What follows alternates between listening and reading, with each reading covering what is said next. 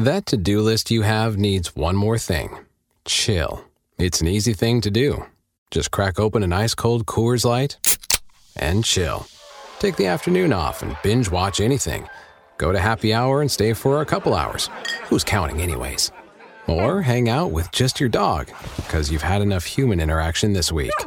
Whatever you do it with a Coors Light. Mountain Cold Refreshment made to chill. 2020 Coors Brewing Company, Golden, Colorado. Celebrate responsibly. Hey, it's Canzano. I appreciate you making this podcast part of your day. Make sure you subscribe if you want more and leave us some feedback. Away we go. Initialize sequence. Welcome to The Baldcast, a production of John Canzano's Bald-Faced Truth. We're going to talk a lot of football on today's show. Washington State will be with us this hour. Three-time Super Bowl champion Mike Walters, San Francisco 49ers linebacker, will be with us. J.J. Birden, former Kansas City Chiefs wide receiver, will be with us in hour 3. We'll get it all over the Super Bowl. But before we get to that, can we talk for a second about the outlandish remarks, or maybe the strategic remarks, by the mayor of Las Vegas? We've been talking for a few days about MLB to PDX. They've been talking now for a year and a half, 2 years, about MLB to Las Vegas. And the A's seemingly headed to Las Vegas. And now maybe not. Maybe headed back to Oakland. Hell, maybe headed to Portland in a 3-city trade.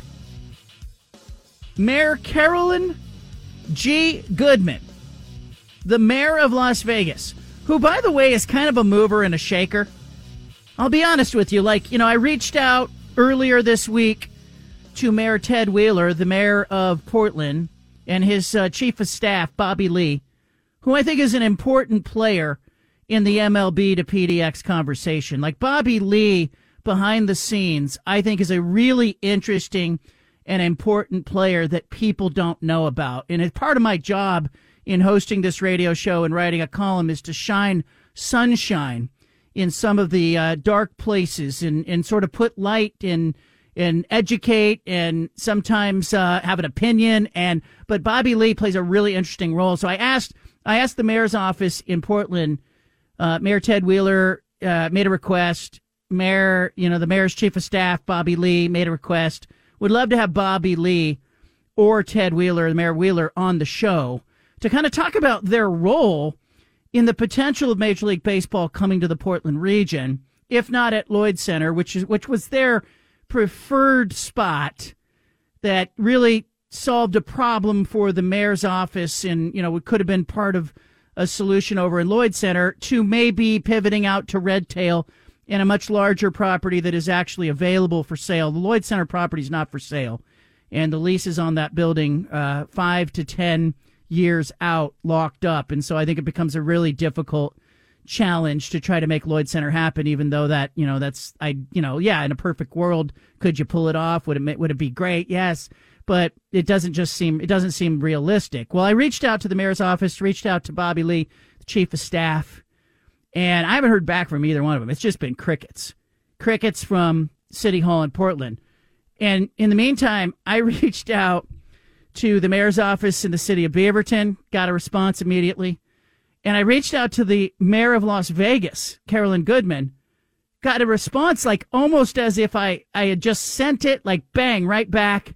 Her chief of staff going, Mayor Goodman would love to be on your show, would love to talk about what's going on in Vegas. There's just such a difference in sort of the style, the leadership style, the management style, who's proactive, who's not, and I find Mayor Goodman in Vegas to be a really interesting character in this whole Major League Baseball quest as it pertains to the A's, as it pertains to possible expansion. Feels to me like the mayor in Vegas is trying to do what the mayor in Portland was originally aiming to do. And Carolyn Goodman would like very much if the Oakland A's would build their stadium down on Fremont Street. Now, Steven, you've been to Vegas. You know Fremont Street in Vegas, the Union Plaza Hotel. It's old Vegas. Can you give our listeners maybe a little bit of flavor of what Fremont Street looks like on a Tuesday night? It's definitely. Say it. Just say it. I mean, it's the cheaper part of town. That's for sure. It's a little sketchier. There's going to be a little more people standing there looking like they're just drinking and ready to rob you, I feel like. It's scarier. Just drinking and ready to rob you, yeah, yes. It's scarier over there. Like, it just the shadows are moving. Yeah, it just is. It's just not a better part of town. Like, I know that sometimes Vegas, the Strip now has been a little overpriced. But if you go to Fremont Street, you're definitely trying to save a buck, which I understand. I get that. But it's also, you get what you're paying for, and it's a lot cheaper over there. Give me an idea, because, if you are, if you're Major League Baseball and you're the A's, let me just say you're the Oakland A's. Would you prefer to be on Fremont Street or prefer to be on the Strip? Got to be the Strip, right? I just think that's the ideal place to be. That's where all the other facilities are. You look at Allegiant Stadium right off the Strip. You look at T-Mobile Stadium, and I believe that's what it's called with the Golden Knights, right off the Strip. Yep. They play the Pac-12 tournament right off the Strip. Like, you got to be with all the other ones. I feel like if you are being, I feel like you're relegated if you're going to Fremont Street. You're going to Old Vegas, like you're part of the old town. You want to be part of the new stuff. You want to be part of the big buildings. So you got to be on the Strip if you're going down to Vegas. Not as cool to be in downtown Old Vegas on Fremont Street as it is to be on the Strip. And it's why, you could argue Allegiant Stadium isn't technically on the Strip, but it's right across the freeway. It's on that side of town. It's not downtown. And Mayor Goodman in Las Vegas clearly wants to do what Mayor Wheeler in Portland originally aimed to do with the baseball and the Diamond Project is, she's trying to solve one of her problems is, it's a Fremont Street's a problem. And I found it really interesting as she did an interview and a podcast interview with another media entity, and she talked about the downtown historic Las Vegas location. And I'm going, wait a minute, she means Fremont Street? Now, look, I've been down there. Anna and I, when we go to Vegas, we stay on the Strip, okay? And like Steven, you're loyal to the Cosmo, right? Loyal. Cosmopolitan. Yeah, loyal to the Cosmo. That's where my wife gets all her rewards points. That's the only place we can stay because she's a high roller there. That's your place, okay? And I like that place, and I like most of the places that are on the Strip, but, there's pluses and minuses, location, whatever, to each of them. But I remember the last time we were in Vegas, Anna and I wanted to play this horse racing game that she really enjoys, and we found out, we looked online, there's a whole website, this little mechanical horse racing game, and I was like, who's going to have this game? We found out that the horse racing game happened to be at one of the hotels that was down on Fremont Street. And so we took a Uber down to Fremont Street. We got out of the Uber. We walked into this place, and I immediately looked at her, and I was like, we're just going to play this game and get out of here. And it was like the ceilings were low. It was smoky. It was just, it was a crowd that, it wasn't the Strip crowd, and there's a certain feel down on Fremont Street that isn't the same. And so, and I don't mean to sound like a snob, but, if you were visiting Vegas and you asked me where to stay, I'm not going to tell you to stay downtown Vegas. But yet, Mayor Goodman in Vegas is basically telling the A's to get away from the Tropicana property that they want to build on, and she wants them to go downtown. Now, listen to this. I'm gonna give you 3 clips from Mayor Goodman in Vegas, and we're getting her on the show. She's coming on the show anyway. We're going to talk about NBA, NHL, Major League Baseball. And the one thing I appreciate about her is how accessible she is, how out in the open she is, and she is absolutely hammering the drum for her city in a way that is really kind of inspiring for the businesses in that city. And then, she's also kind of hammering the drum for Oakland and saying, hey, look, man, if I'm Oakland, I'd want to keep this team. But listen to her, and I want you to frame this whole conversation today around the idea that, the city of Portland has got a parcel of land that the Diamond Project would like to buy out in Beaverton. They're in negotiations for it. There have been appraisals that have been done on it. And, Mayor Goodman's in Vegas. She would prefer the A's build on Fremont Street build their ballpark there, not on the Strip where she sees congestion as a problem. Everybody wants to be on the Strip as a problem. She'd like to serve, her city by putting the Oakland A's in downtown historic Las Vegas. She doesn't say Fremont Street. I think it's interesting framing by the mayor of Las Vegas. Listen to Carolyn Goodman here. If you want something badly enough, you find a way to get it done.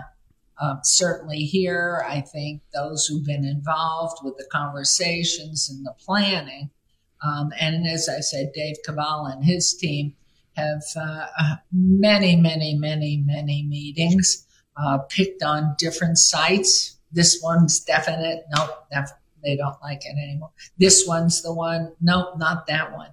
And that's the reason I keep thinking there's something wrong here. And maybe just waiting it out. And it's not a vote because the people, I'm not sure the funds are there. So how do you find and make the funds happen? I just know that Mr. Fisher, a long time successful family, in my opinion, needs to listen to the people that are up there. It's their team. It's their team. Listen to the people in Vegas. Notice how she's saying there's something wrong here if we can't agree on it. It's just so politically deft by her to put it back on the A's, and also to point out that John Fisher's family, he's from the Gap empire, the Gap department stores, that his family is successful. Basically, she's saying he's got the money. Why is he looking to Vegas to solve his problem? Keep in mind, she wants him downtown on Fremont Street. He wants to be on the Strip at that Tropicana property, which is, I think, way too small to house a ballpark anyway. But here is her second comment about the A's ballpark location preference, and she says it just doesn't make sense. We had entertained them down here. We have a very large complex, probably about 60 acres. We probably could cobble together more land so they could possibly have 100 acres. And it's in the historic old part of town, which is where all major interstate highways come together. We have 7 access points to it. It is in an opportunity zone. There are all these benefits. And so when they said no, I thought, this doesn't make sense. Here's a great site. They can get a great price on it because it's owned by the city. We went out to reach for them.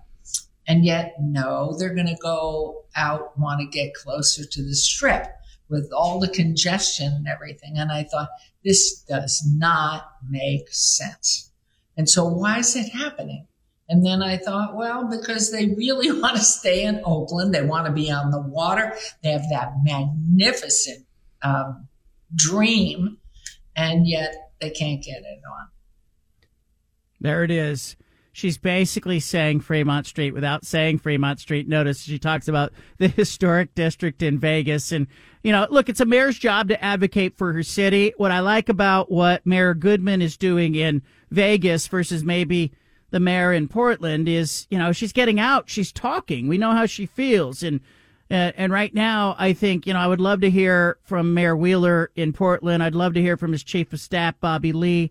And look, I'll write about this in either way, but I would love to sort of get their mindset. Where do they stand on these issues? Where do they stand on a ballpark that would sit, on the edge of Portland in the city of Beaverton and in Washington County? And would that benefit the region to see like Atlanta? Atlanta has now the ballpark in Cobb County that, I know when I was in Atlanta, I stayed in downtown Atlanta. I ate in restaurants in downtown Atlanta. I walked around downtown Atlanta. I saw a lot of Duck fans who were in downtown Atlanta for the football game that was happening at Mercedes-Benz, the Superdome or the arena. And then we took a drive out to see where Midtown and let's go see let's see what the ballpark looks like that the Braves play at. And I thought, gosh, this is really awesome because it sort of creates, a bridge to the suburbs from downtown Atlanta. And, would that benefit Portland? I'm sure it would. Would it benefit the state of Oregon? I'm sure it would. versus maybe not having baseball. But Mayor Goodman, I think, does a really nice job of advocating for her city, even though she's not willing to give the A's what they want, which is the ballpark on the Strip. She's kind of putting some political pressure on John Fisher and the A's. Not kind of. She is by basically saying, maybe they should just stay in Oakland. I personally, and having lived here, even though I grew up in New York City, and I'm so young, I've lived in this town this year, 60 years. And so know the town like the back of my hand. I personally think they've got to figure out a way to stay in Oakland and make their dream come true. There you go. Stay in Oakland. Make your dream come true. She knows what she's doing. She's trying to push the A's into a position where they go, gosh, we're not going to be on the Strip. We're not going to get our preferred location. They have to go downtown or they have to go somewhere else. Now, could they end up in Portland? It's possible. I know that John Fisher, the owner of the A's, had talked about wanting a ballpark on the water. Is this a win-win where Mayor Wheeler and his chief of staff, Bobby Lee, could get what they want, which is a ballpark that could be part of downtown Portland? Is this Vegas just trying to, push for an expansion team rather than the mess that is the A's? Possibly. Who knows? But I just think it's interesting, given all that we know about, Major League Baseball and expansion, to kind of watch the sideshow that is Las Vegas and the A's. And I kind of think this, too. Like, if the A's were interested in ever coming to the Portland region, I just think you'd rather have an expansion team than deal with John Fisher and the mess that is the A's. It doesn't sound like Carolyn Goodman, who gets stuff done, gets the NFL to Vegas, gets the NBA to Vegas, has Vegas humming. And you see all of the activity. F1 racing was a nightmare for Vegas. She got it done. What I appreciated about her is even in the aftermath of it, she said, it didn't really work. It was too congested. It closed off too many of our city streets. We're going to have to do better with that moving forward. She's just like a total advocate for her city. And there's a reason why, they don't just talk about things, getting big things done in Las Vegas. They actually take a shovel out and they start digging as they're talking. And I think Portland and I think our region, Beaverton, Tigard, I think we could learn a lot from the way that Las Vegas sort of chases big ideas and doesn't shy away from those types of things. Now, I did put in an interview request, as I mentioned, for the mayor of Beaverton. I would like to talk with the mayor of Beaverton, Mayor Beatty. Lacey Beatty is the mayor of Beaverton. She's a really interesting story, as she's worked in public health, and she's became the youngest ever elected official, first woman to be mayor in Beaverton's history, and her husband is a major in the United States Army, and a full-time officer in the National Guard, and she's just a really interesting story. I'd love to get her on the show as well. I've made that request, but I think it's really important here, and I think it has to happen this week. You got a lot of noise coming from Portland and the City Hall, saying, hey, we support baseball. You got the Diamond Project saying, we'd like to put a stadium out, where the Red Tail Golf Course is, buy that piece of property. Great, make those things happen. But what I haven't heard and what I need to hear something from the city of Beaverton and Mayor Beatty. I would like to see her come out and one way or the other, hey, I really am enthusiastically supporting baseball. The Red Tail Project is something I'm super interested in. We owe it to our city and to the vision of our city to explore this, pedal to the metal, something. Or if she's not, say that you're not. But, I know enough with her military background. She served in the Iraq War, that she isn't afraid, to stick her nose into a tough situation and kind of, ignore the vocal minority and try to do what's best for her city. So I think it'll be really interesting to see if she comes out in the next few days. I think this week, given all the news, would be ideal, and make some kind of public statement. All right, Jake Dickert is coming up. Washington State football coach will be with us. We'll talk about recruiting. We'll talk about burnout with college coaches getting out of the game. We'll talk about the fact that he retained most of his roster when we all thought Washington State would get fleeced in the transfer portal. Jake Dickert is next. Washington State coach Jake Dickert had a tweet the other day that caught my eye. He was tweeting about all the different youth sports events that he had to go to and intermixing the things he had to do for his work. He's joining us now. Give us an idea of what that's like, even though a lot of us know it. Well, I appreciate you having me on, John. I think, first of all, I like to call it a little bit, it's dad season too, right? We get a lot of coach season in this line of profession, and I got 3 kids. My daughter's 12, and the 2 boys are 9 and 7, and, I got volleyball and choir with my daughter, and I got basketball and baseball rolling now, so it's just kind of a appreciation deal. I've always been a small town guy, and just to understand, Pullman and Washington State, it allows me to be both. And I think it's just one of those appreciation tweets that shows that I really value that. And you can't put a monetary value on those type of things. To be able to go do those things while we're still recruiting and hosting guys is really important to me, and the work-life balance that seems to be harder and harder as we kind of keep going through this coaching world. My 3 daughters, we got a volleyball player and we have a soccer player. And I got to tell you, I miss being in the gyms. I enjoyed kind of being there and being a fan and getting to be a fan. I never get to be a fan. It was really cool for me. Yeah, I think it's one of those things where I had to remind my wife, too, the other day, because she obviously shoulders the weight of the Dickert taxi service, right? Right. But I just reminded her someday, there won't be a practice to go to, right, as they keep going. So just a reminder to enjoy these moments. And I try to do the same thing, John. When I'm there, I'm dad. I'm just excited to be around. I take off the coaching hat, and trust me, my wife yells way more at the games than I do. So as long as they're playing hard and having fun, I think we're having a great experience. What did you play as a kid? What do you remember playing?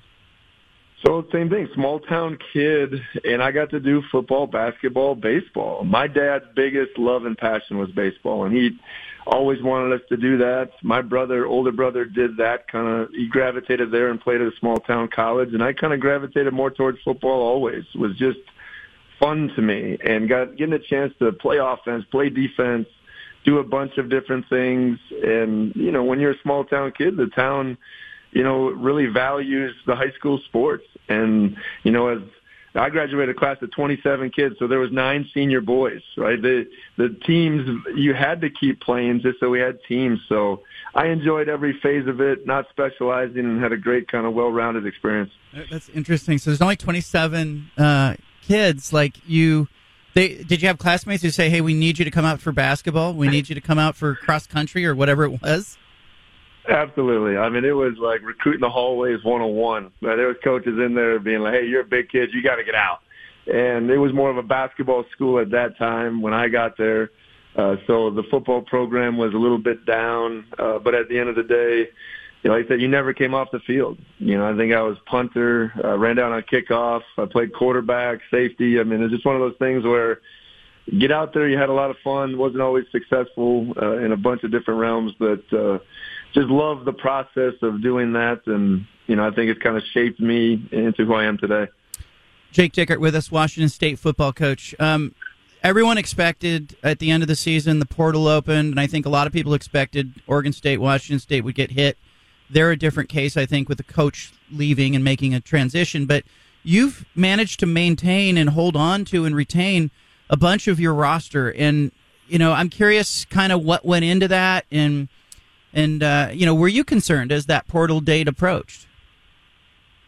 Well, I think in today's world, I think everyone has a little bit of concern, especially guys that are, tremendously successful.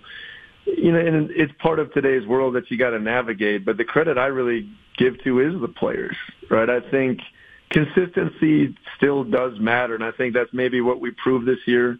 All 10 full-time assistant coaches are still here. Obviously, head coach is still here. And then the players just buy into what we're doing. And now going into year 3, I just think everything's established. Your culture's established. Your expectations are established. And guys, hopefully we create an environment that they want to be a part of. And hopefully that's what it says more than anything. I told our coaching staff, do not take this lightly. They're sending us a big message that we're doing things right. We not always get the results maybe we wanted to last season, and there's a lot to talk about in that direction. But off the field stuff and the relationship pieces and the environment that we're creating for our players, obviously we're doing something right because they want to stay and be a part of it. So, like I said, I don't take that lightly. I think it's a huge accomplishment. There's a lot of work, and it doesn't just happen at the end of a season. It is a body of work through a long period of time to show consistency. And when a player is comfortable, that's when they're going to be allowed to be their best self. And I think that's the environment that we try to create. Do you ever get is there I guess, I don't want to say spider senses or tingling, but what are the markers when you have to worry about a kid? I know basketball coaches have said, anytime money gets involved, it's about money. Do you have those conversations where is there something a kid might bring to you where hey, we might be in a little trouble here, or how does that unfold kid by kid? Try to really, John, be really open about it. Just saying, hey, let's be open to talking about things. And every kid's situation is different. I tell our players I try to be an individual contractor for you and your success. And all that means is I got 120 guys, but I try not to treat any of them the same because they're all different backgrounds, motivated differently, different goals, dreams, and aspirations. And the more you treat them individually, the more they're willing to come in and let's talk about a variety of different things. And that could be from family to school to relationships to obviously opportunities now that college athletics have created. So try to make sure they understand that and talk openly about it, understand the challenges and the realities that they face. Because, we can talk about tampering or whatever, but at the end of the day, it's just part of it now a little bit. And I think the more you can be proactive instead of reactive is a positive thing. But also, you can see we had some conversations with some guys like, hey, you haven't been as engaged in the team. Your energy's been down. Talk to me. What's happening? And, some of those guys, say they're leaving, and other guys we correct it and find solutions and keep on going. I looked at the signing day in December, 23 high school signees, I think, on that signing day. You took a definite approach and strategy there. What's the strategy about? Well, I just think at the end of the day, we will always be a developmental program here at Washington State. And I'm just really proud now. We've talked about year 3, and we're finally getting to that and getting our roster stable. And the only way to do that is through high school recruiting, especially in the Pacific Northwest. So you can talk about all the outside noise and why that's valuable to do that. But at the end of the day, if we want to develop the right ton of players, take a bunch of 3-star, 2-stars, and invest in them, and then reap those rewards, as sophomores, juniors, seniors, you got to invest in local high school players and be willing to go through the lumps and the highs and lows of developing players within your program. And I've said this maybe even on your show, John, we want to put people in the slow cooker.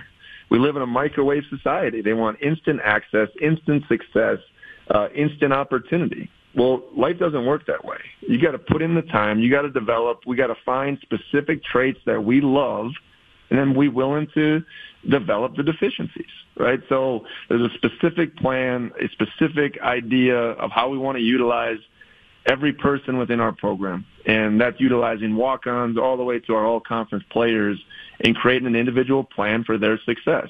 Because when players are individually their best, that's how we become the best collective team. And it starts with recruiting high school players that have buy-in and finding the right guy, not the best guy. Meaning, better be blue-collar, better love the game, better be in it for the right reasons, because that's what Washington State is. And I think we got to try to know who we are better than everybody else around us. And there's a unique challenge to that. You got to dive deeper, and you got to get off just surface level conversations and really find out about people. And that's why we continue to invest in the high school athlete and kind of infiltrate our roster of, some needs through the transfer portal. I talked to a lot of parents who have high school seniors, and they were concerned as the signing day approached because there were fewer scholarships available, with a lot of the schools going full throttle on transfers and trying to get older. And did you see better players available to you? Did you see sort of that bottleneck of, hey, there's a pool of talent here at the high school level that is rich and deep? Yeah, I think you see a lot of programs with a variety of different strategies. I know one of ours, and maybe it's a little bit different, is I still love senior tape evaluation. I think people maybe aren't as patient, but man, that junior to senior year jump is still there. And I learned that from Craig Bowl at Wyoming and North Dakota State that, man, let's really evaluate some of these senior tape and really get it right instead of being in a hurry to fill a class. And yes, some of the best juniors are also the best seniors. I get that.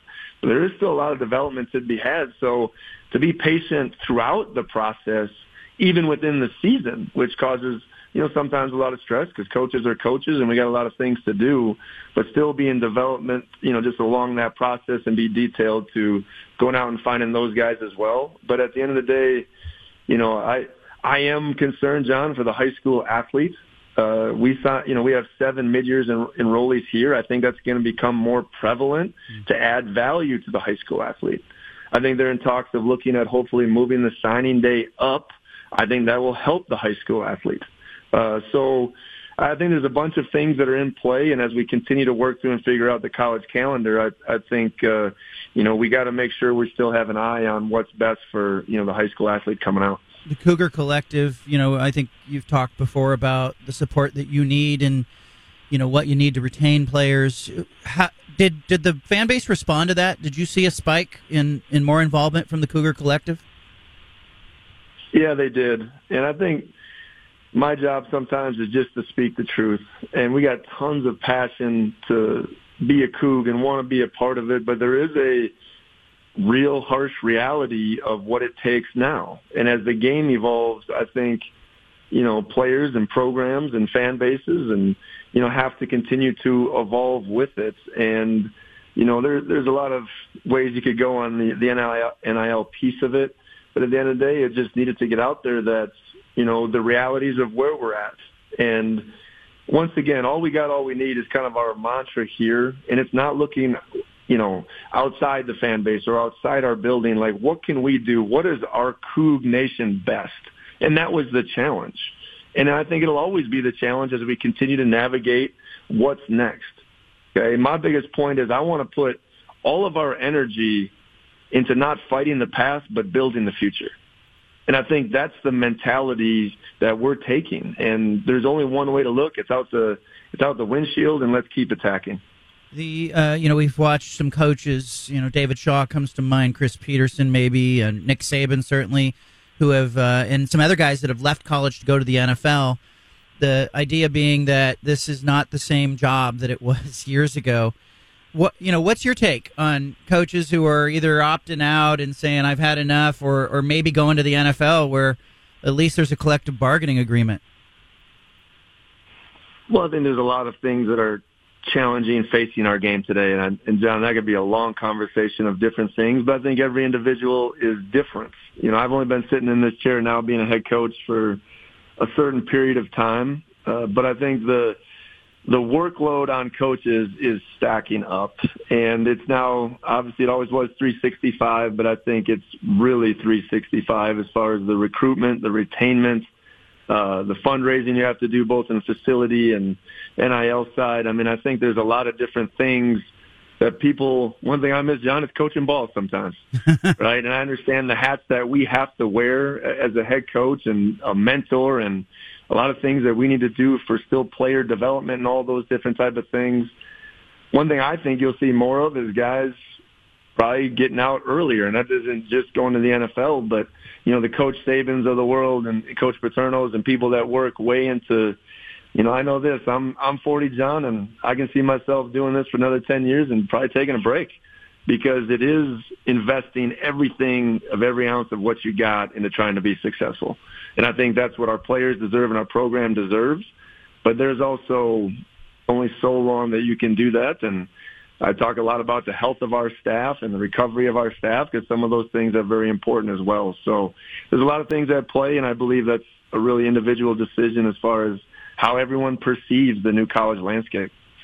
I also, I'm left thinking about something you've talked about a lot, and it's, we all get into sports as kids for the love of the game or the joy or the fun we're having or maybe being around a bunch of other healthy kids that are positive influences. And then at some point, it feels like in today's world, it becomes transactional. What do you tell your guys on that front?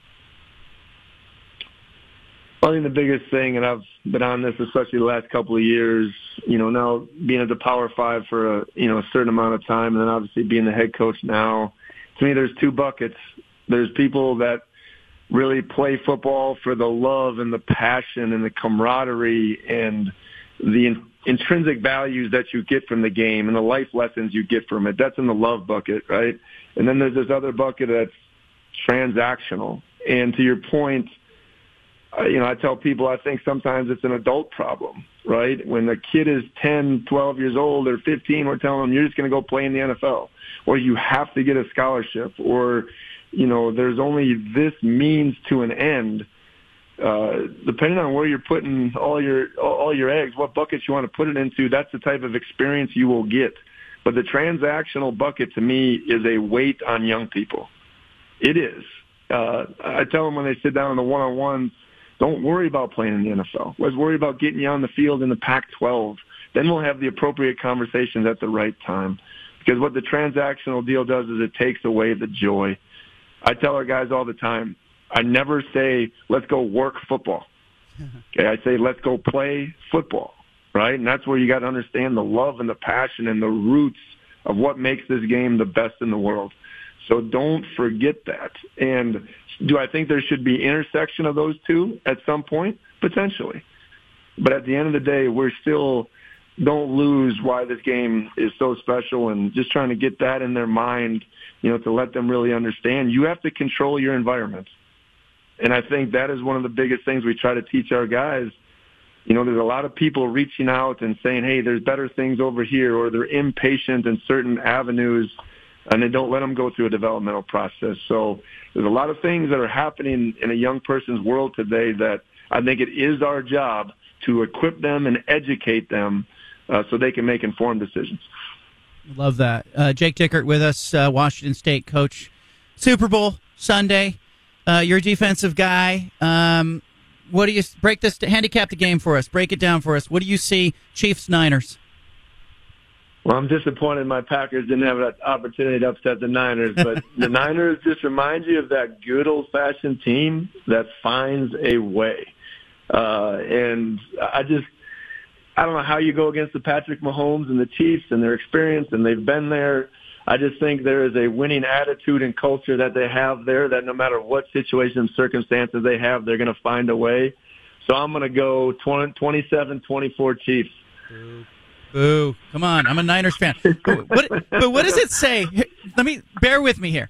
The Niners, I usually believe that if you don't play well in the playoffs, you lose. Are they that Correct. Good that they can play like a C+, C- game, play a half a game against the Lions and still win? Or What happened there? I would say this. It'll always catch up to you. And if you play C+ against the Chiefs, they're going to beat you. Yeah. The Packers, we're still rebuilding, and I say I'm a paper stockholder of the Packers. Detroit Lions, they haven't been there as much, and it didn't close. You're going to have to close out the Chiefs, and I think they'll bring their A game. I just think it'll be one heck of a game. So it's Jake Dickert, owner, Green Bay Packers. From now on. Exactly. All right. It's quite the scheme. They allow you to pay $100 just to get a piece of paper so they can build new facilities. It's incredible. Well, you're onto something there. It's an awesome scheme. Cougar Collective. Come on, get with it. Own a part of the stadium. That's right. All right, Coach. Thank you for giving us your time. Wish you the best. We'll check in with you again. Nice job on the recruiting class and the retention. Feels like you got some momentum as you head into the off season here in the summer. Yeah, a lot of excitement. We're excited to get back to spring ball here pretty soon, and I appreciate it, John. Go Cougs. Love that. Owner of the Green Bay Packers. One of our former engineers right here at the radio station is also an owner of the Packers. I wonder if Jake Dickert will be in the owner's box next season for the Packers. In all seriousness, he's got an angle. He has a definite recruiting strategy. Really, really impressed that Washington State was able to hold together the roster with the retention that they did. It kind of gives you hope if you're Oregon State looking over and going, look, Jonathan Smith leaving obviously I think hurt Oregon State far more than Washington State. But it'll be interesting to see next season as these two programs move on and move towards competing next season, Mountain West Conference schedule, 6-7 games, and then into the great unknown as they try to figure out what's going to happen in the landscape of college sports. All right, you got the Bald-Faced Truth statewide right here on the BFT Radio Network. We got a great show for you today. Mike Walter, former 49ers linebacker, coming up top of the hour. J.J. Birden, former Kansas City Chiefs wide receiver, in hour 3. Leave it here. I like to keep politics out of this show. I don't like to talk politics. You're not coming here to get politics or advice on your tax return. You're coming here because you probably enjoy listening to the show, or you're a sports fan, or maybe I'm just here to keep you company on your drive or your run or in the gym or whatever it may be.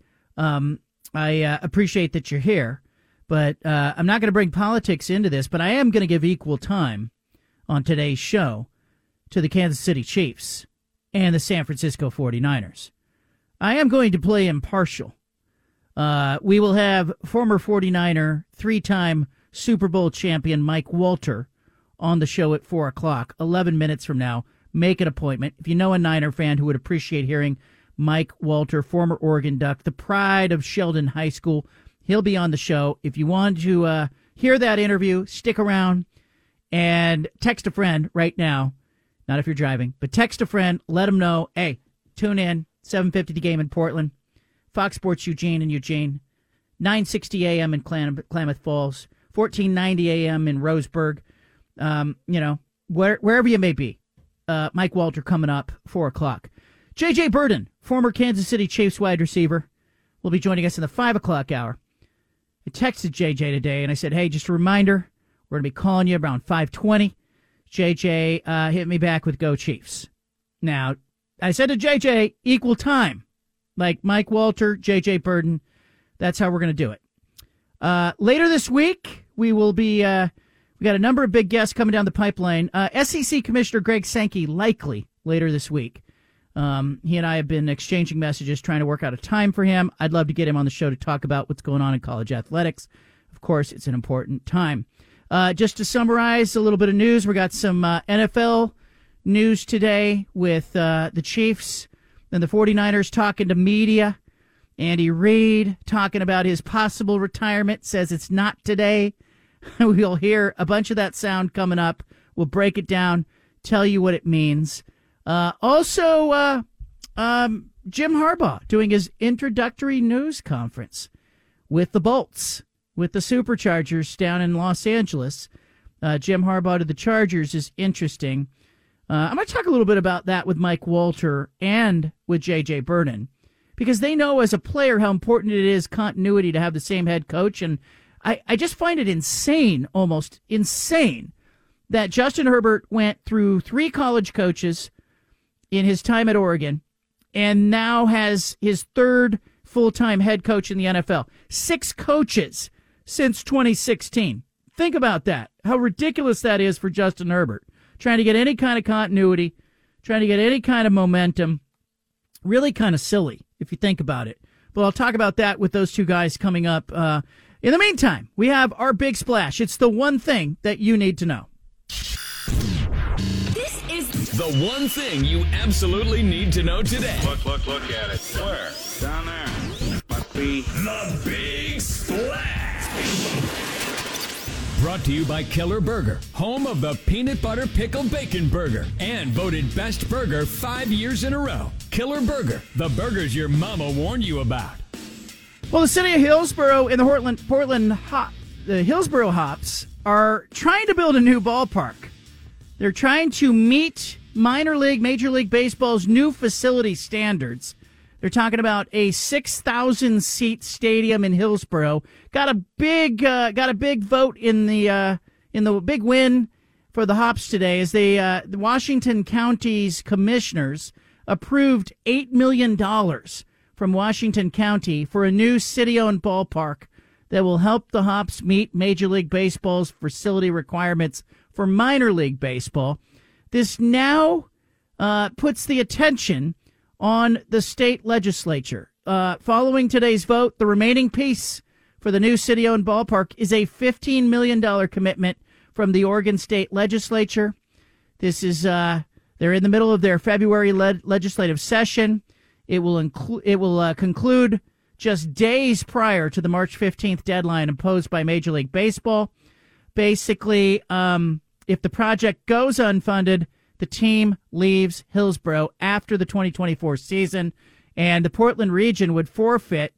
They would forfeit, the ability to have a team, and they'd forfeit about $190 million in economic activity that's generated from the construction of the park, $64 million in economic activity for the stadium's first decade of operation, 380 jobs, $30 million in state and local income tax. Just makes sense. Washington County gets it, maybe in a way that some other counties should pay attention to. Washington County gets it in maybe the way some other cities should pay attention to. But a big win for the Hillsborough Hops. They're getting $8 million from Washington County to help with that new ballpark project in Hillsborough.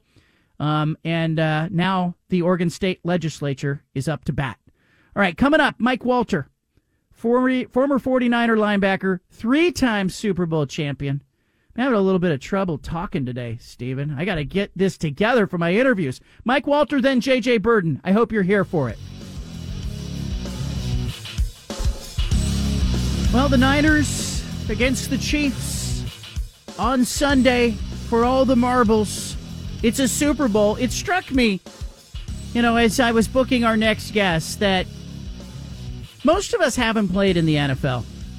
Have you played in the NFL? I haven't played in the NFL. I've watched the NFL. I've covered the NFL. I've covered 9 Super Bowls. I've been there. I've seen the hoopla. But I don't know what it's like to go through that. As the season advances, and it's a long season, the playoffs, then comes the Super Bowl, and now you have 2 weeks between the NFC Championship, the AFC Championship, and the Super Bowl. What is that like? I think it's why, we have guests like our next guest on the show. Give us a peek into that world. Mike Walter, former 49er linebacker, guy who played at the University of Oregon, the pride of Sheldon High School, 3-time Super Bowl champion. Joining us now, Mike Walter. How are you, man? Hey, it's good to be here, John. Thank you. Yep, thanks for making time for us. I know I hit you up a couple times a year, and the Super Bowl coming one of them. And I got to ask you, as you look at Super Bowl Sunday coming up, what pops into your mind with your Super Bowl memories?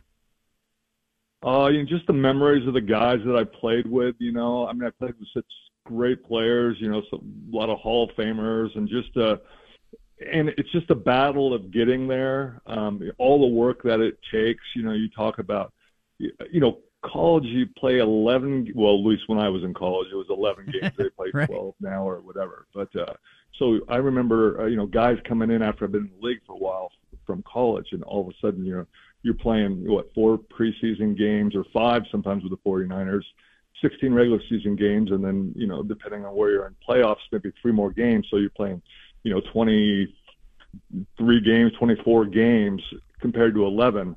And, there's a big difference from college. And, so it's just a battle of getting there. Let's talk about that. And I'll unpack. I want to go back to your high school days, your college days, but the 3 Super Bowls you were in were all very different games, obviously. And, that first Super Bowl, which was, Super Bowl 19, you get the Miami Dolphins. It's a game that was played at Stanford Stadium in Palo Alto, so it was pretty much a home game, but not a home game for you guys. And how weird was that experience? And you had Don Shula and the Dolphins on the other side. Yeah, Dan Marino and Mark Duper and who was the other guy? Clayton. Clayton, exactly. They were supposed to come in and throw the ball all over the place. Of course, Bill Walsh used that as kind of as locker room material. Like, look at these guys. How are we even going to compete with these guys? These guys are all great. They're on Sports Illustrated. They're this and that. He used that, and so it was great. A hometown. It was kind of weird though that after the game of all the Super Bowls, though, funny little story is that the game ended and there was like nothing planned. I don't know if they thought maybe we weren't ever going to win the Super Bowl, but it was just like you put your clothes on and we kind of left the game. There was no party afterwards or nothing. And all the other Super Bowls, we had those things. It was so I think even our old owner, Eddie DeBartlos, talked about trying to get all the guys together from that team and maybe still celebrating because we never really did that. it's Eddie DeBartolo Jr., and he was a big part of, obviously, the success in investing in players. How was he as an owner? Because I think he was a little ahead of his time. You see more of the owners more involved, but what was he like as an owner? He was great. He loved his guys. He was willing to, at that time, there wasn't a salary cap, so you could spend what you wanted, as far as players, and he did that. He went out and we'd bring a guy like Jim Burt was a defensive nose tackle. It was just brought in to paid him a lot of money to play backup, and he was great with his guys. He worked hard. He enjoyed the team. That was something that his dad gave it to him for a gift, and but he was a great owner, and yeah. Joe Montana was the MVP of that first Super Bowl you were part of, and you got guys like Joe Montana and Ronnie Lott in that locker room. That leadership, when you walk through the door, you join the Niners, that leadership had to already have established a bunch of culture. Well, they had won in '82, and there were still guys that were around from that, so they had that experience and whatnot. But it was just when you're playing with a guy like Ronnie Lott or Joe Montana, I just had come from Dallas, and so I wasn't really quite, sure. We weren't a great team when I came from there. All of a sudden, I came to the 49ers, and Joe Montana and Freddie Solomon and Dwight Clark, the catch. I was kind of in awe of just playing with some of those guys. Our guest, Mike Walter, former 49ers linebacker and three-time Super Bowl champion. Your second Super Bowl comes 4 years later, Super Bowl 23. It's the Niners and the Bengals. It's the Joe Robbie Stadium in Miami. It is a rematch of the 7 years earlier, the Super Bowl. Sam Wyche against Bill Walsh. It's two good friends in coaching, and Jerry Rice has his MVP performance, and of course the John Candy moment on offense with Joe Montana in the huddle. But what do you remember of that one? Because that one had to be a little different, given that it's in Miami. Well, you're right. Jerry Rice gets the MVP, but John Taylor made the play of the game. He made the catch. So we're down. 16-13. 3 points, 16-13, and there's 3 minutes 20 seconds left to go in the game, and then Joe comes down the field and does a precision drive, and it's just a thing of beauty. And during the drive, he has time to look up in the stands to see John Candy and say in the huddle, like, "Hey guys, look up there in the front row there. There's John Candy," just to kind of get everyone settled down. But only Joe could do that. But anyway, John Taylor catches that touchdown pass. But that was a great game. That was the Ickey Woods and Boomer Esiason. Chris Collinsworth was the receiver on that team. So, yeah, they had some good players. Yeah, that was Collinsworth's last game. I think he retired after that game, and, it was kind of his last opportunity to kind of do something. But, Montana, I know when we watch, like, the NFL Films version of that game, you see the people on the Bengals sideline going, "That's too much time for Joe." Give me an idea from your standpoint as you're watching the offense go onto the field, and you've got the ball inside their own 10-yard line. You need to go get into field goal range to maybe force overtime or score a touchdown, like 92 yards away from winning the game. How are you feeling, and what are you guys saying to each other on the sideline? I remember being on the sideline, and it was a weird deal, because it's like, I think everyone on our team kind of knew that Joe was going to get it done, because he had done it so many times before, and he was just that kind of player. And you could feel it in the stands, that the people in the stands kind of knew that it was going to take place. But the weirdest part is that you looked over at the other team, and you could almost tell that they knew what was going to happen too. And it was just, Joe had done it so many times before, and it's just like, here he goes again. People will talk about his poise. He has said since that, his heart was just pounding internally, but he did not exude that in the huddle. How important is that when you're in those moments to have a quarterback who is calm and methodical and making plays and can kind of lock in and focus that way? Well, what that Netflix show they did on Joe, if anyone is a big Joe Montana fan, they should watch that. It's really interesting. In fact, I loved watching it, going back, and it brought back some good memories and some things that I had even forgotten about. But it's called, Under Pressure, and Joe was just so good under pressure. I mean, he was just, Joe was just like an average, ordinary guy, kind of when you're hanging out with him. But on the field, he just had a way of getting things done, that he could control things and he could dominate. Just amazing ability to take control. That one certainly had drama, that second Super Bowl that you were a part of. And I got to ask you, too, with Bill Walsh, there were a lot of, there's cases today where coaches lose the locker room. You have egos that sort of grow out of control. How did he manage all those guys? Jerry Rice, Joe Montana, Ronnie Lott. You mentioned that he had Charles Haley, who came in for that Super Bowl. And, when you have a locker room that has those kinds of personalities, how does a head coach manage that? Russ Francis, there's a guy that woke up every day and you never knew what he was going to do. And no one could control a guy like that but Bill Walsh. That, as you get older and you're in business and you see the way, companies are run or organizations are run, and you realize that the successful ones they're there for a reason, because they have good management. And Bill, of all the coaches I played for, had that ability to handle everybody and to deal with people. I mean, he treated Mike Walter a lot different than he treated Russ Francis, and he treated Joe Montana different. But he had that ability to kind of step outside the box and treat each individual player differently to get the most out of them. That was Bill's greatest gift, or I think is his best skill. Better than calling plays, better than doing, the West Coast offense, whatever. It was how he could deal with individual players. Now, Russ Francis, for people who don't know, passed away in October. And, I thought about calling you at the time, but tell us a little bit about what he was like as a teammate. I know he came out of retirement to play that 1 year, and you guys won the Super Bowl with him. Yeah, okay. So Russ, I grew up in Eugene as a kid. Russ was probably 6 years older than me, maybe. And so as a junior high kid going to Oregon football games, I mean, he was a god. He was my favorite player as a kid.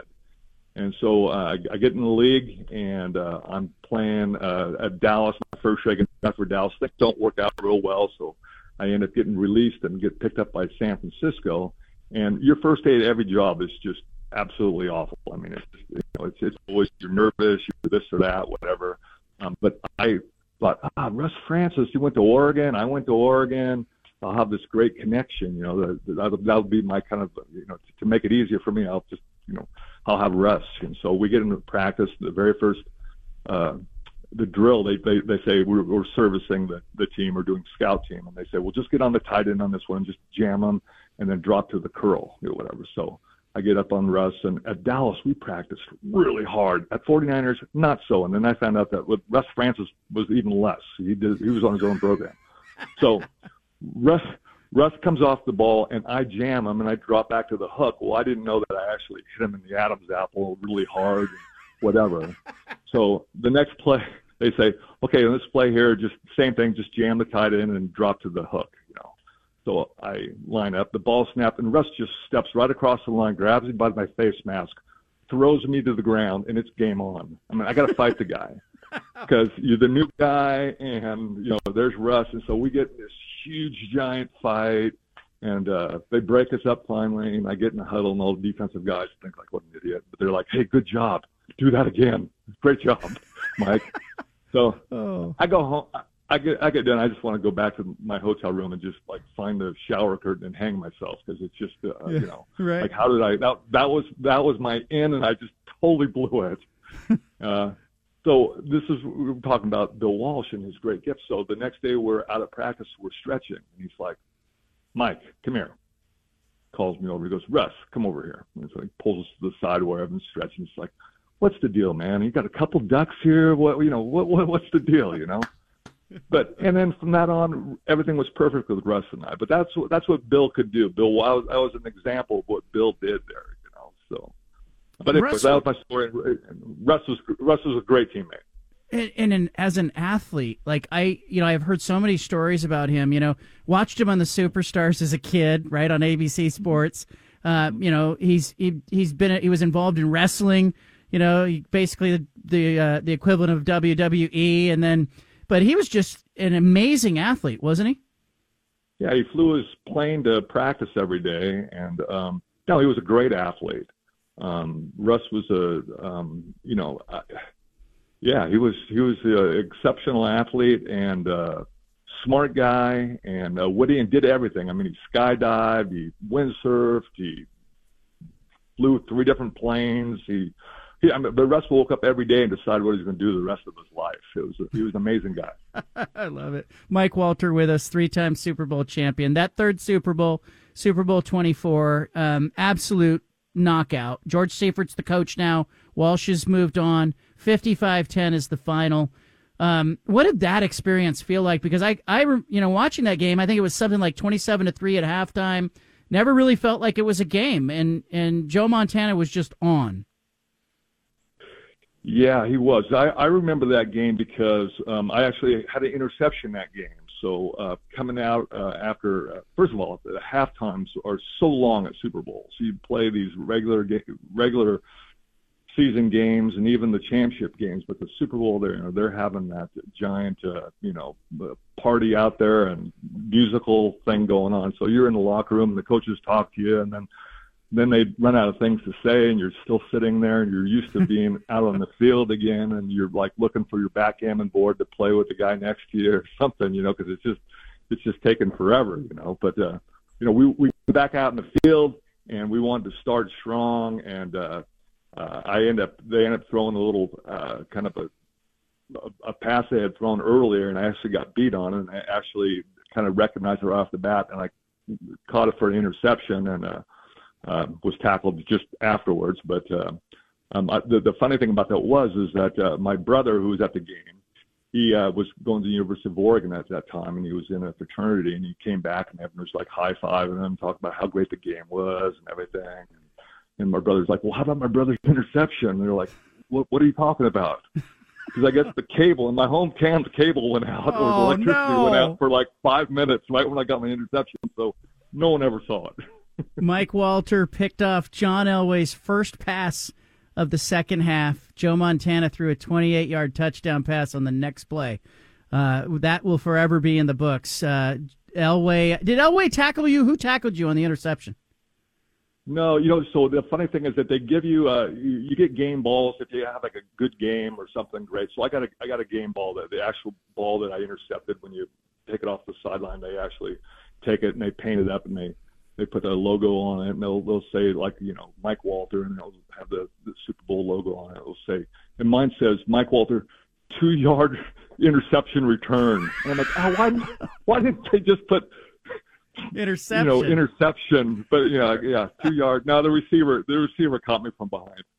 That's just keeping your ego in check. You know what I mean? Like, exactly. Here are these great moments. You're still walking around with 3 Super Bowl rings, so that's not too bad.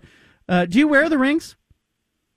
No, I don't. I go years without putting them on my fingers. I had them out the other day. My daughter had a little party during the championship game, and I brought them over there, and she had a bunch of friends over, and they all got to look at them. But I don't really wear them too much.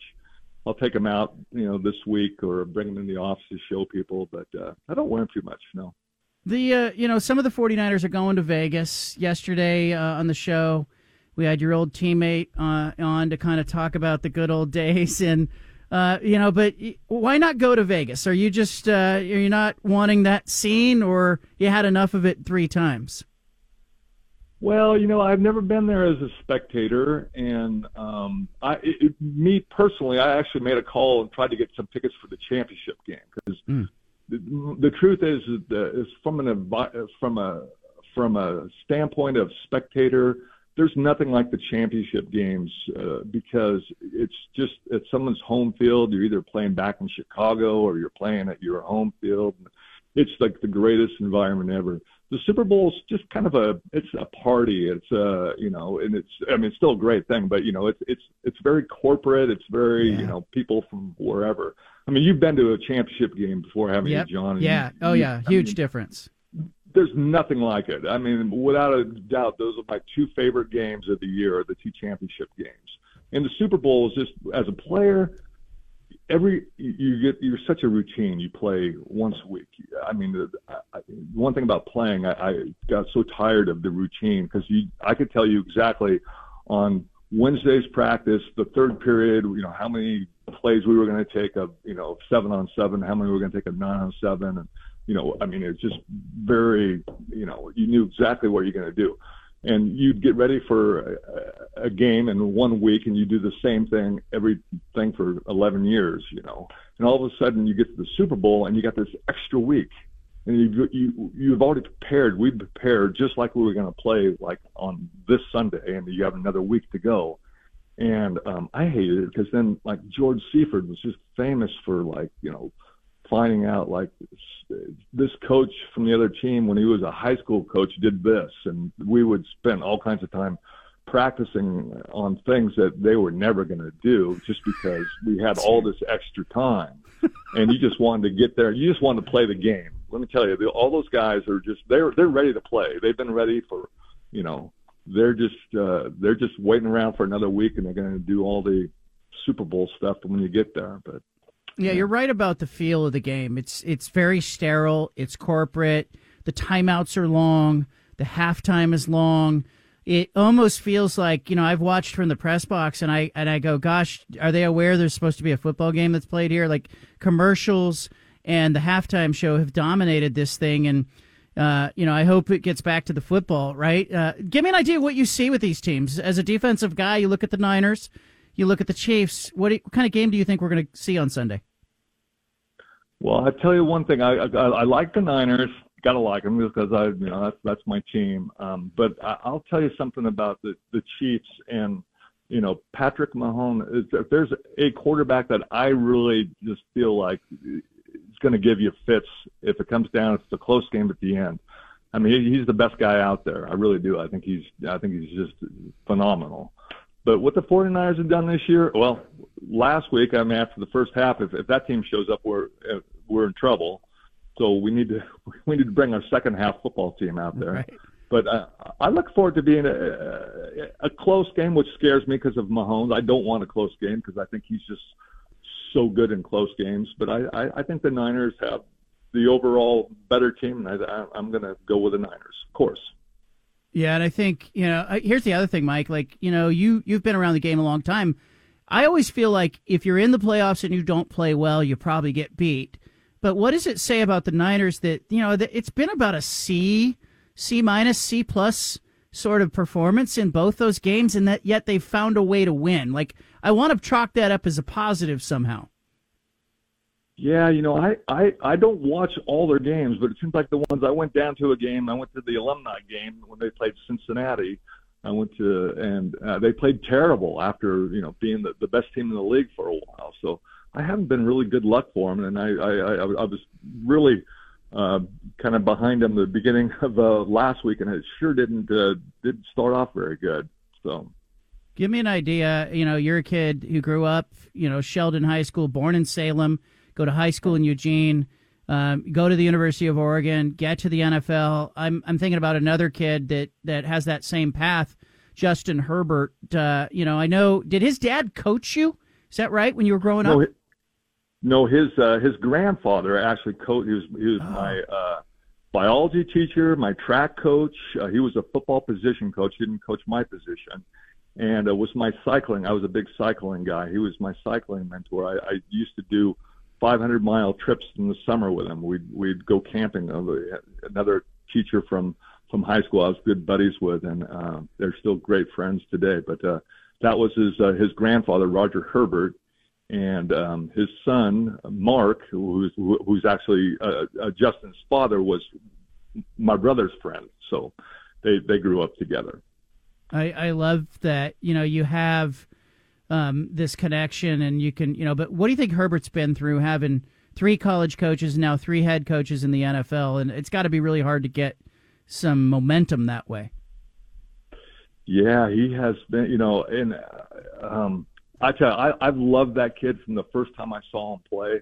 And I remember going to the Oregon games, and I'm sitting there, and the fans are fans, and I remember people talking about like they wanted to bench him, they didn't think he was doing good, and I I'm looking at this kid and I'm saying, like, that is one of the best quarterbacks I've seen. I mean, I was so impressed with him at Oregon. Now, did they utilize him perfectly? Probably not, but the guy had all the talent in the world. I am the biggest. I mean, I do watch the 49ers. I probably watch more Charger games now just because of Justin. Great family. I mean, just a great story.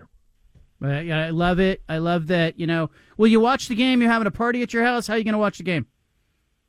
Last week I went to my daughter's house and she said she's going to have another party at hers. So I kind of like to, if I'm really into a game, I kind of like sitting on the couch kind of by myself where I can watch the game.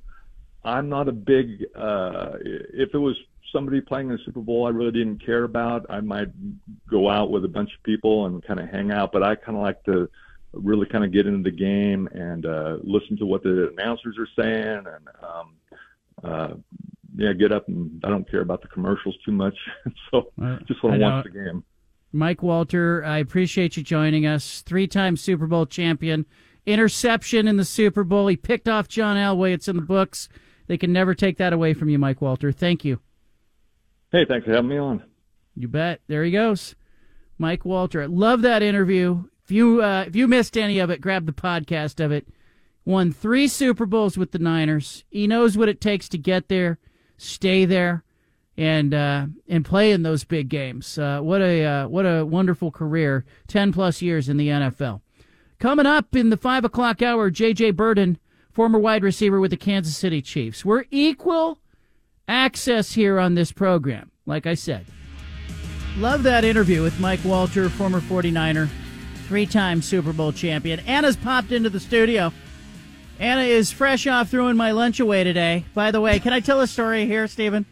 I would love, after that tease, yeah, I want to hear what the rest of the story this is. I can't even wrap my head around what happened today. Okay? Super busy day, interviewing, setting up interviews with Jake Dickert, Mike Walter, J.J. Birden, reaching out to the mayor of Las Vegas, trying to get her booked on the show, mayor of Beaverton, trying to get her booked on the show, mayor of Portland, trying to figure out why I'm getting crickets in return there. In the meantime, I had to run a couple of quick errands. Said to Anna, you know what? There's this teriyaki chicken place I like. Let's pop in there. I'm real hungry. So we order, and Anna and I sit, and I only had time to eat like half of the lunch. And so I had a to-go box, and I put it in the to-go box and handed her 2 to-go containers while I took the tray and her empty plate to go give it to the proprietor of the little teriyaki place. And as I turn back around, I'm watching her throw my to-go boxes in the trash. Like, what? What was that? I can't explain it. It was just, we were tidying up, and I just spaced it, and I threw it away. And I tried to rectify the situation as quickly as I could. Right. It had one of those trash cans, Stephen, that has the flap on it, like the swinging saloon doors, the garbage can. And so she had dropped my styrofoam containers into the trash, and then my jaw dropped as I turned around. I was like, you just threw my lunch away. And my jaw dropped, and she then went like all the way to her shoulder trying to reach into the trash receptacle, and she pulled it back out. She retrieved it, but it was upside down, and it was dripping teriyaki sauce. But it was fine. It stayed closed. And I said, never mind. Stayed closed. I don't want it now. It's okay. Pass. What was that? Oh. What are you doing? What is that? You just kind of go into a protocol or what? Like this? Like what happened there? Explain that to me. I don't know. We were just in the process of tidying up, and normally I'm very conscious of not wasting food. I mean, I just grew up where it's like you got to clean your plate. If you have to go, even if you don't like the food, you're taking it to go if you don't finish it. That's, my credo. But for some reason, in that moment, I just had a space case moment. Never again. And I threw your food away, and I realized it in horror and tried to fix it. It's okay. I forgive you, but I'm never handing you my to-go box so again. mad, Steven. He was so mad. I was annoyed. I'm kind of on John's side on this one. I mean, what are you doing, Anna? I mean, it's lunch. You can't be throwing lunch out. Thank you. And here's the sad part. I was really hungry, okay? And I had very carefully separated half the teriyaki and half the rice. And this isn't my style. I'm normally just eat it all, eat it now. There's no tomorrow, And I had separated half of it, and I said, I'm just going to eat this right now, and then I'm going to save the rest for later because I don't have time right now to sit here and finish this. I need to get back and get into the studio, and she threw it away. And the lady who owns and operates the teriyaki place just laughed. She was laughing, and I was like, I guess that's what happens. Never again. You'll never again will I hand you any of that. So that happened. That's a thing. Bruce in Portland has called in. He's got a question. Bruce, what did you have for lunch? I have a question for you. What did you eat for lunch? John, I usually pack lunch. I'm one of those guys that doesn't go out. I'm actually a pretty healthy eater. I have fruit. I have strawberries, apples, peaches, usually a sandwich, turkey or something like that. Okay. A protein bar, trail mix, stuff like that. Cool. I like that. Thank you. I would fall asleep. If I went out and ate a big lunch at any point, I'm a guy that just kind of dozes off after lunch and can't make it through the afternoon as alert as I'd like to be. And I was craving the teriyaki chicken. I don't know why. Maybe my blood sugar was low or something. And I was like, I need that teriyaki chicken. And so I was like, I haven't gone to that place in a year. And there it was, thrown in the trash. Especially as a leftover, stuff like that reheats pretty well. So I know I'd be a little disappointed. Anna, I think you might owe him a trip back to the teriyaki place for dinner tonight or something. Oh my gosh, he won't. His pride, he won't accept it. He'll be like, no, it's over. The moment was nice, but the moment's gone. What's up, Bruce? What's on your mind? Hey, I've got baseball. I called last week, but obviously this new announcement on the red tail, it's brought the public awareness to a new level, and the pushback that I've read and seen on some of the social sites is about 90% against and maybe 10% for, mainly because of infrastructure and other issues, neighborhood. But what happened, I've been researching a little into baseball in Portland, period, and you might have already visited this topic, but the Hillsborough Hops, right, and the location, Ron Tonkin Stadium out there, and the MLB's push to make them rebuild and up that stadium at a cost of $150 million is what I'm seeing thrown out there as a number, and all of the shenanigans going on behind the scenes out there, and why can't Major League Baseball get together with the Hops and do the Sunset Corridor? I mean, it makes more sense, but all of this stuff being done behind the scenes kind of puts everything at, this is the whole thing why the public doesn't trust baseball. Because all of a sudden it's like, we're going to leave if you don't pay to build this new stadium. And it's essentially what's going on out there with threats. But they're $100 million short on the rebuild. How can that be? And like I said, maybe you already covered this because this has been going on since June. And, what is going on with that whole operation? Yeah, we had Kayla Wambacher, the Hops GM, on the show just a couple of weeks ago. But it's a really interesting thing. For people who don't know, Major League Baseball restructured minor league baseball. And what they ended up doing is they ended up saying, hey, you're going to have certain minimum requirements for the facility. And some of it is player training, the locker room, the batting cages. So there's certain things, certain requirements that minor league stadiums have to have. And this goes for the team in Eugene as well.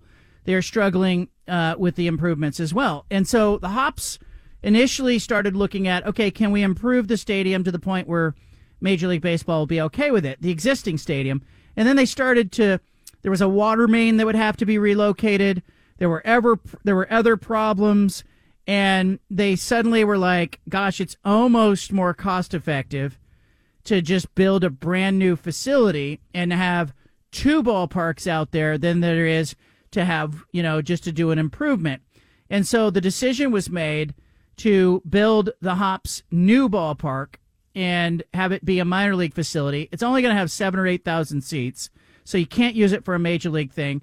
But, there have been some people who said, why not? Why couldn't you do a bigger scale stadium? And I just don't think it works. And there's, again, we're talking like a major league stadium. 35,000 seat stadium, you're talking about $1 billion project versus 180 or 150 million. So as the Hops began to look at this, the cost started to go up, started to get more and more cost prohibitive because construction costs were rising. Then, the Hops needed some money from Washington County, and they need some money for the state legislature. And also the Hops ownership group said, hey, they're going to put their own money into this thing. And what it ultimately came down to was, they needed $8 million from Washington County, and they needed $15 million from the Oregon State Legislature. And the return that the Hops were, looking at and pitching to Washington County and to the state was, hey, if you don't have a team here, you lose $30 million a year in state and local income taxes over the next 10 years that would be paid by the players and by the front office and the staff who are working there. So if you lose the operation, you lose $30 million in state and local income taxes. So they were basically saying to Washington County and to the state legislature, hey, if you put $8 million and $15 million in, you're getting it back. Like, this pays for itself over a decade in return. And so, K.L. Wambacher came on the show. I asked him why it was important to get state funding and county funding. And, I asked him, like, there's other needs, right? Homelessness, drug addiction, mental health initiatives. There's bigger things than baseball. But here's what K.L. Wambacher had to say about all of it. Your listeners are absolutely right. There are more important issues than sports. And I think our argument, especially to state legislators, is this doesn't need to be an or. Why can't it be an and? Why can't we find resources to help with homelessness and drug addiction and housing and schools? And why can't we find some money to help fund quality of life and entertainment and things for us to do in this market, and celebrate, some of the good things that we have? Because, quite frankly, if this facility isn't built, the team's going to be forced to leave. It's not our owners that are going to move the team, because we live here in Hillsborough and enjoy it. But, we'd probably sell the team, and that new owner would have to move it.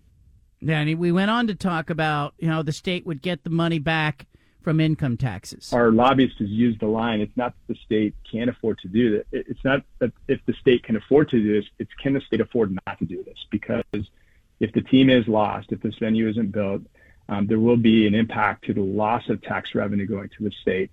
And then you'll miss on that upside of what the tax revenue will be if the facility's done. So Washington County today, the county commissioners approved $8 million for the ballpark. And now it will go to the state legislature. They need $15 million commitment. If they get that in this session, then Major League Baseball will keep the Hops in Hillsborough. The stadium will get built. Be a nice place to go see a concert during the summer and go see a single A, high A affiliate baseball game. Leave it here. Get the BFT. Former Kansas City Chiefs wide receiver J.J. Birden. He's very excited about this interview coming up in the 5 o'clock hour. He's tweeting about it. He's saying, let's talk about the Chiefs. Let's talk about the Super Bowl. He is fired up, and he'll be joining us at 5:20, right after the 5 at 5. And by the way, the 5 at 5 is an amazing thing to see come together. It's like watching Patrick Swayze on a one of those spinning clay wheels in Ghost. It's just kind of a thing it's a spectacle to see come together. Anna is over here crafting the 5 at 5 during the commercial breaks. And I hear her say something about a carrier pigeon, and I'm like, what are you doing? She's like, I'm working on the 5 at 5. What's with a carrier pigeon? This is a racing pigeon. Oh, okay. It spent 8 months in state custody, and it's been freed from jail after allegations of espionage. We arrested this pigeon? No. The United States government arrested this pigeon? No. This has to do with China and Taiwan. It's an open water racing pigeon from Taiwan. Okay. It was held for 8 months on suspicion of spying for China. Okay, so the Taiwanese government thought that the pigeon was working for China. Yes. The double agent. Yes. A double pigeon agent. I don't know why it took them 8 months to determine that this thing, it had 2 rings tied to its legs carrying words that looked like Chinese. That's what the police said when they first captured this bird in May. So they capture the bird, Mm-hmm. and they're like, the bird won't talk. Just keep him quiet. Keep him locked up until he starts talking. He never talked. He never talked. So, like, is that a thing? Like, they're having pigeons spy? Like, don't they have drones? Don't they, don't they spy like everybody else? You might think, but maybe pigeons are more effective. I don't know. I liked the spy game more when it was like leggy Russians, Yeah. like in the James Bond movies. Well, and I guess it wasn't necessarily Taiwan that held this pigeon. It was India. So it was just released after 8 months of prison. It was released in India, in Mumbai. So I don't know what, the country of India was doing to try and get this thing to spill. But apparently they have deemed that it's okay to release. And what does this have to do with sports? Like, why is this in the 5 of 5? Because it's a racing. It's a racing pigeon, which apparently, is really popular in Taiwan. I mean, it's very controversial because it's technically cruel to the pigeons. So it's like a famous racing pigeon. Yeah, well, I don't know about champion? it. It's famous now. It's a lot of people are talking about this pigeon. What did the pigeon do after getting out of the pen? Like, did straight to Thailand or what? Like to the red light districts? I don't know. Like, is he the Jordan of racing pigeons? 8 months in the can. This pigeon's finally free. Where did it go? It flew to Mazatlan. It flew to Cancun. I don't know.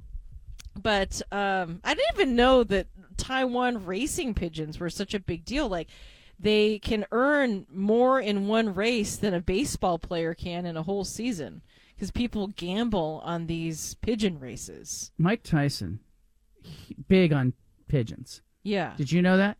Yeah. And we had him on the show one time, and he was talking all about the pigeons and where he got them, and they had the best breeders, and he it was in really it was the one time of the interview where he really lit up. Yeah. Here's Mike Tyson. I finally got him on the show, and then he found out that I grew up in Gilroy, the garlic capital of the world, and he was like, "Oh, that's where I get my pigeons." And it was like that part of the interview. You get them from breeders, or you breed your own. Now, I grew up in a town in California called Gilroy, and I heard you went there to get pigeons. Oh man, yeah. Tell me about that. Why do you go to places like that to find the birds? Is it that hard to find a breeder that you really like? No, those are the best breeders in the world. It's amazing. And my friend John and those Ramsey and all those guys up there, man, those guys got the best pigeons in the world, especially the rolling pigeons. Mike Tyson is our guest. Gilroy's a garlic city. You're from the Garlicville. That's right. You smell it when you come into town. Gilroy is beautiful. I don't care what no one says. Thank you, Mike. Mike Tyson talking about my hometown and the pigeons. His pigeon thing is not just a little hobby. No. It's a thing for him. Yes. I'm sure he knew about this pigeon being in captivity. Maybe he traveled to Poland last year to acquire 100 pigeons from a breeder in a Polish village. He got into it, being a kid who grew up in New York City. And he got into it because they were racing the pigeons from the rooftops and raising them and breeding them. And then when he, and this is a great example, Mike Tyson found money after his boxing career. And he went with what he loved. Poured it into pigeons and real estate and that face tattoo. It's like, So I never said he was a bastion of good decision making. He's not going to be accused of that. But we had a pretty in depth conversation about the pigeons. Well, it's a thing because my wife's uncle is into raising pigeons. I found that out on Thanksgiving, I believe. Really? Yeah. How did you find that out? I heard him talking about it. I overheard it. I was eavesdropping, and he said you can make pretty decent money, in $1,000 for a win. Get him on the show. Might need to talk to your uncle. I have so many questions about this. How does the pigeon know the race course? I'm sure that they can be trained, Anna. I guess. I don't know. I'm still baffled over why you threw my lunch away. So I don't have all the answers today. Lingering You know, mysteries. He Mike can't think straight. Tyson. It's hungry. He's hungry. He can't think straight. So he once dumped a girlfriend after she killed and boiled one of his pigeons. Well, what I keep like you, I'm wondering what he did to deserve that. Well, I'm breaking up with anybody if they're boiling pigeons. I mean, that's a red flag. in my Wasn't this a movie? Wasn't that part of a movie? Mike No, Tyson that was and Rabbit. That was the rabbit. got one of Mike Tyson's pigeons. We got to get Tyson back on the show and Do we, though? just talk about pigeons, or just you know what? Maybe there's a pigeon racing expert who listens to the show. That happens. It never ceases to amaze me that someone will call in and be like, "Yeah, I happen to be one of the foremost experts on pigeon I would racing." rather hear from some other pigeon expert Than Mike Tyson? I don't know. I just find like he had options. He had choices of what he could have done after boxing, and he chose pigeons. Well, he and did other it. things. He did it before had choices boxing. in other aspects of his life too. Yeah, He did it as a Well. kid, though, too. It wasn't like it Yeah. was just a hobby after boxing. He did it growing up. Yeah, Mike Tyson is one of those polarizing figures that we have had on the show in the past. All right, the 5 at 5's coming up. Pigeon's not going to be part of it because you just let the pigeon out, so to speak. And so it'll be 5 other big stories that Anna comes up with. But that's what my commercial breaks are like. She's muttering about pigeons, and I'm going, what? And then that subsequently the pigeon flies onto the show. So there it is. So if you're a pigeon and you're out there listening to this program, just know Anna's got your back. All right, leave it here. The 5 at 5, then J.J. Birden, former Kansas City Chiefs wide receiver, will be joining us. But still ahead. 49ers and Kansas City Chiefs in Las Vegas. Talking a lot about the game coming up. Kyle Shanahan, 49ers coach. These are the best. I mean, this is why we all love this sport. It's why the best sport in America, best sport in the world. Obviously, we got the best fans in the world. Niner fans are they in Vegas? Andy Reid, meanwhile, trying to rally the Raider fans to root for the Chiefs. Well, it's a great week and a great city. We appreciate the hospitality from the Raiders and Raider fans because that relationship is not the best always between teams. But they've welcomed us in, and we appreciate that. So, and then I get to play against this guy here who's a great one, man. And so I appreciate that opportunity. Travis Kelce answering a lot of questions about you-know-who. I put on myself, I promise you that. That's just the heart of a competitor. But she's definitely brought a lot of new faces to the game, and it's been fun to experience that. She's unbelievable. She's rewriting the history books herself. I told her I'll have to hold up my end of the bargain and come home with some hardware too. I don't know if I brought too much to the game. I think I just go out there and have fun. Taylor has an unbelievable fan base that follows her and supports her throughout her life, and it's been fun to kind of gather the Swifties into Chiefs Kingdom and open them up to the football world and the sports world, and it's been cool to just experience all that. Brock Purdy on the other side, 49ers quarterback, talking about the influence of Joe Montana and Steve Young. Yeah, I mean, obviously just what they've done, for this organization, the history. For me as a quarterback, it's like, all right, there's obviously some big shoes to fill, and I'm not going to compare myself to them or anything, but, they've set the standard for winning in this organization. When you look at the 49er logo, you think of success and Super Bowls because of those guys. And so that's, something that I have in the back of my mind, like, all right, there's a standard here. And at the same time, when I talk to them, they've been so great to me and supporting me and everything. And when you talk to them, when you're in their presence, you're obviously in the presence of greatness. They got the job done, and so definitely makes you think like, all right, let's step it up, and obviously let's live up to the standard that they set. Live up to the standard. Brock Purdy, 49ers, Chiefs, Sunday, 3:30 kickoff, Allegiant Stadium in Las Vegas. Niners a 2-point favorite in the game. Patrick Mahomes says they do not feel like the underdog. He never feels like he's an underdog. Anna, you ready to do the 5 at 5? Yeah, all those guys are pretty well trained in media. I mean, they're all pretty grounded. They say the right things. They sound authentic. Like they've obviously done some training. And they've been there before. These too. These organizations, I think, it's not the first time for the Chiefs to be in the Super Bowl or around big games. 49ers have played there in the last few NFC Championship games, made the Super Bowl against the Chiefs just a few years ago, and getting a rematch. I found it interesting today. The college academic All-American, the service that puts out the college All-Americans, the academic All-Americans, sent out a news release saying this is the first time in Super Bowl history that 2 academic All-Americans will start at the quarterback position for both teams. Patrick Mahomes, academic All-American at Texas Tech, Brock Purdy at Iowa State. So the Big 12 Conference having a lot of fun as well with this Super Bowl, the academic All-Americans on the podium. Anna, you ready? Yes. Here we go, the 5 at 5. The 5 at 5.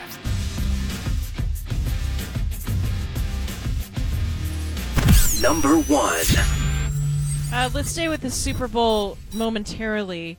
Patrick Mahomes is trying to keep his team focused on the game and avoiding the Super Bowl parties that lead up to the game. He emphasized in that press conference last night that the team's trip to Las Vegas is a business trip, and revealed that he told his teammates he would bring everyone back to Vegas to celebrate should they secure the Lombardi Trophy. He wants a win. I think Patrick Mahomes is smart. He's obviously the heart, the soul, the leader of that Chiefs team. Yeah, I think you approach like any other game. I never feel like the underdog. I always feel like we have a chance to win the football game, and that's how we approach every single game. And we were underdogs in the last Super Bowl, so all you can do is just have that same mindset of just going out there playing your best football, and hoping that you end up with a win.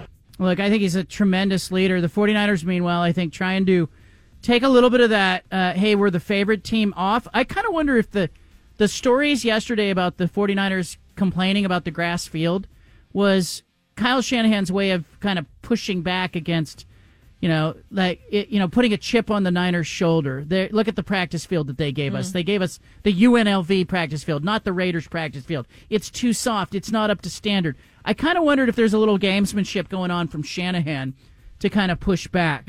We'll have several more days of this. Settle in. Number 2. Trailblazers are talking about Shaden Sharp undergoing surgery. They're saying that during his ramp-up in basketball activities to return to play, he had his symptoms get worse. So due to his lack of progress, they've determined that he will undergo corrective surgery to address a core muscle injury. It's tentatively planned for later this week, and they are not releasing a timeline for his return to play. Look, I think for Blazer fans, it's a blow. I think, Steven, you and I were talking about this during commercial break. You thought he might be back. Yeah, I was talking to some people, and they were kind of expecting Shade Sharp maybe to come back soon. As I asked him, I said, hey, when's Sharp coming back? Is he ever coming back? And he said, yeah, I'd expect it to be soon. And then this news comes out, so I think it kind of, they must have found something that they didn't like. And it is unfortunate because the Blazers do need to figure out who their future backcourt is. And they have 3 guys on the roster, and we got to figure out if they can play together. So it's disappointing because it seems like it's one of these injuries, John, where it's going to be a long time. Like, it's probably the whole season, I would guess. But the Blazers don't need him to come back to win games. They're not trying to win games. They don't need him back. So I feel like this could be one of those injuries where he's out the rest of the season. We really can't figure out exactly who's going to be building around this roster. Give me an idea, though. How does this affect the Blazers season? We're 2 days from the NBA trade deadline, noon on Thursday. Does this affect their plans for Thursday that they won't have Shaden Sharp for the foreseeable future? Yeah, I don't think so. We had talked about Malcolm Brogdon and how I thought that they should trade him. They should be looking to trade him. I think that they are kind of wanting to keep Malcolm Brogdon, and they've kind of gone away from trading him away for draft picks, which I don't quite understand, but that's kind of what I've been hearing around, talking to people, that the Blazers do want to keep Malcolm Brogdon going into next season. He's under contract for another year. He likes it in Portland, but I don't think the Sharp injury necessarily has any effect on any of this. I think there could be a minor move made here or there, just maybe unload a guy, but I don't think it'll be any of the significant players. So I just kind of think the Blazers are rolling along and going to do nothing like they usually do. I kind of wonder, though, too, if this is a little bit of gamesmanship. If you're trying to increase your leverage for keeping Brogdon and maybe get more for him in a potential trade offer, do you announce that Sharp's out for the foreseeable future? Do you do everything the Blazers are doing to this point? And the fact that you're seeing and hearing that they might want to keep him, I just kind of wonder if that is a way that the Blazers increase their leverage. Thursday's trade deadline, noon Pacific time. Number 3. Clayton Kershaw and the Dodgers have agreed to a contract for the 2024 season, but he'll start the season on the injured list as he recovers from shoulder surgery that he just had in November. He's expected to miss the entire first half of the season, and his return date will be at some point next summer. This season, or this year, will mark his 17th season with the Dodgers. He has spent his entire career with the organization. And I just don't. How does he fit in with Shohei? Well, I think he doesn't hurt you. I mean, even last year, he made the All-Star game the last 2 years, and he's hurt. He's not going to be there at the beginning of the year. But can he give you 10 or 12 starts down the stretch? He could be another layer. Not that the Dodgers need any more help, but he'll be 36 during the season. He went 13-5 last year, 2.46 ERA. I think it gives you something, and. I don't know the details of the contract, whether or not it includes provisions for the Dodgers should he not be healthy, but it's just another layer. And maybe this is a way of the Dodgers kind of going, we think we're going to be really good. Having Clayton Kershaw in the second half of the season, if he is healthy, it's not necessarily a bad thing. Well, number 4. Oh, wait, what? I wanted to add, it may be a bad thing. Do you remember what he did last year in the playoffs, John? It wasn't great. His playoff performances haven't been great. What, a third of an inning, 6 earned runs? Maybe he can hurt you. He was making $20 million last year. Did you say how much they're paying? I did not. Do you know how much it is? It'll come out. Mm-hmm. It'll come out. But he made $20 million last year and laid an egg in the postseason. So number 4. All right, let's talk about Bill Belichick. Boomer Esiason, remember him? He has a podcast, because guess what? Lots of people had podcasts. And he's saying his sources are telling him that Bill Belichick actually received an offer from the Atlanta Falcons for their top head coaching job, but turned it down. I don't know if I buy that. I don't know. But he seems so confident about it. He says he heard it from a source that supposedly Arthur Blank was brought into Bill Belichick and could have offered him the job, and that Bill Belichick turned it down. This might be kind of like the time when, Justin Wilcox turned down Oregon. How was the job offered to Bill Belichick? Mm-hmm. Was it offered with the stipulation that the Atlanta Falcons get to pick his offensive and defensive coordinator and his staff and his recruiting, his general manager and everything? He has no control. It might have been offered to Bill Belichick in a way that Bill Belichick's never going to accept it, just so the Falcons can go back and say, hey, we tried. We tried with Belichick. It's not a total insult. But I think that's much the way that the Oregon job was offered to Wilcox several years ago when Dan Lanning took it. It was more of a, hey, we're going to offer you this job, but we're going to offer it to you in a way that you probably will never accept it. And it will appease the portion of the Oregon fan base that was really rooting for Wilcox to get the job. But I don't know. I need to hear it from more than Boomer. Is it okay that Boomer isn't my source of news on this one? It's okay. Is there number 5? What? Dang it! What? Sorry, I had a question about Belichick for you. Yes. So how Doc Rivers came back in the middle of the season for a good team. You think there's a chance there's a good team that struggles and then brings in Belichick mid-season? Yeah, I think there is. I also think there's a chance Belichick does some television and we find out that he's awesome on TV, and we never want to go back. Belichick and Tony Romo on the broadcast next season. For the record, our friend Boomer Esiason thinks that Belichick thought better of the Falcons job because maybe he just wants to see what happens, that there may be 5 or 6 job openings next year in a better situation. Could be. Where an owner says, hey, I want to go down this path with you. Okay, if I hit the My mic is turned 5? off. My mic's turned off. All right. Number 5. Let's see. NIL Madness. Georgia quarterback. I mean, pretty cool to be a Georgia quarterback. even cooler when you get an NIL deal that allows you as a college student to buy a Lamborghini that retails for more than $270,000. Carson Beck. That is the vehicle that Carson Beck is holding the keys to. It's a Lamborghini. It's black. It's called the Performante. It's got such a fancy name I can barely say it.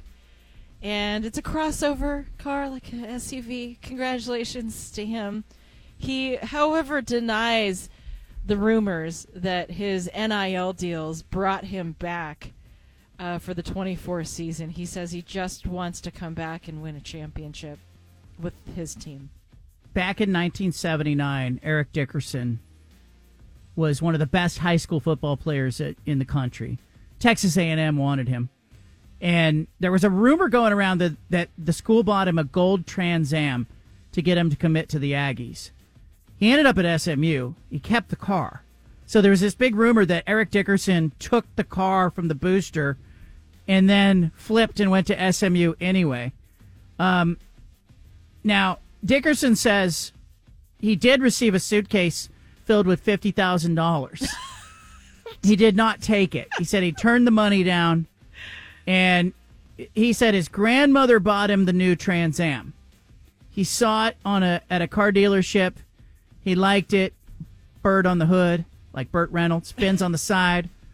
And he said his grandparents bought him the booster. Bought him the car, not a booster. And so, pretty sweet ride for Eric Dickerson, 1979. But... And now a sweet ride for Carson Beck. I don't know if I would go with a $270,000 sports car. I would feel like it would be really stressful driving that thing around, trying to keep it protected. You'd have to park it in the far end of the Costco parking lot to keep anyone from scratching it or dinging it. I don't know. But I'm not really, I'm not in the market for that. So. I suspect this NIL business is going to create a bigger division between the hackers and the non-hackers in college football. There's always been a division. Sure. And what I mean by that is there are grinders that you can trust on third down and on Saturday night. You can trust players. Coaches will say, I can't trust you on Saturday night. How can I trust you on Saturday afternoon? In this as a person. Mm-hmm. The kind of person that's going to grab a $270,000 automobile as part of their NIL deal, I'm not so sure I want that person on 3rd and 6. I'm not so sure. I can't that person be the same person you trust? I don't think so. Really?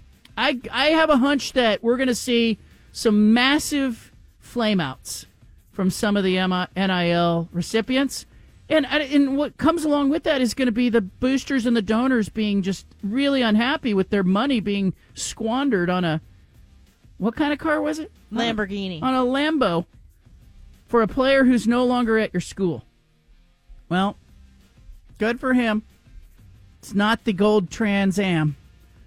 But, it's just this wild world that we're living in. I really can't wrap my head around it.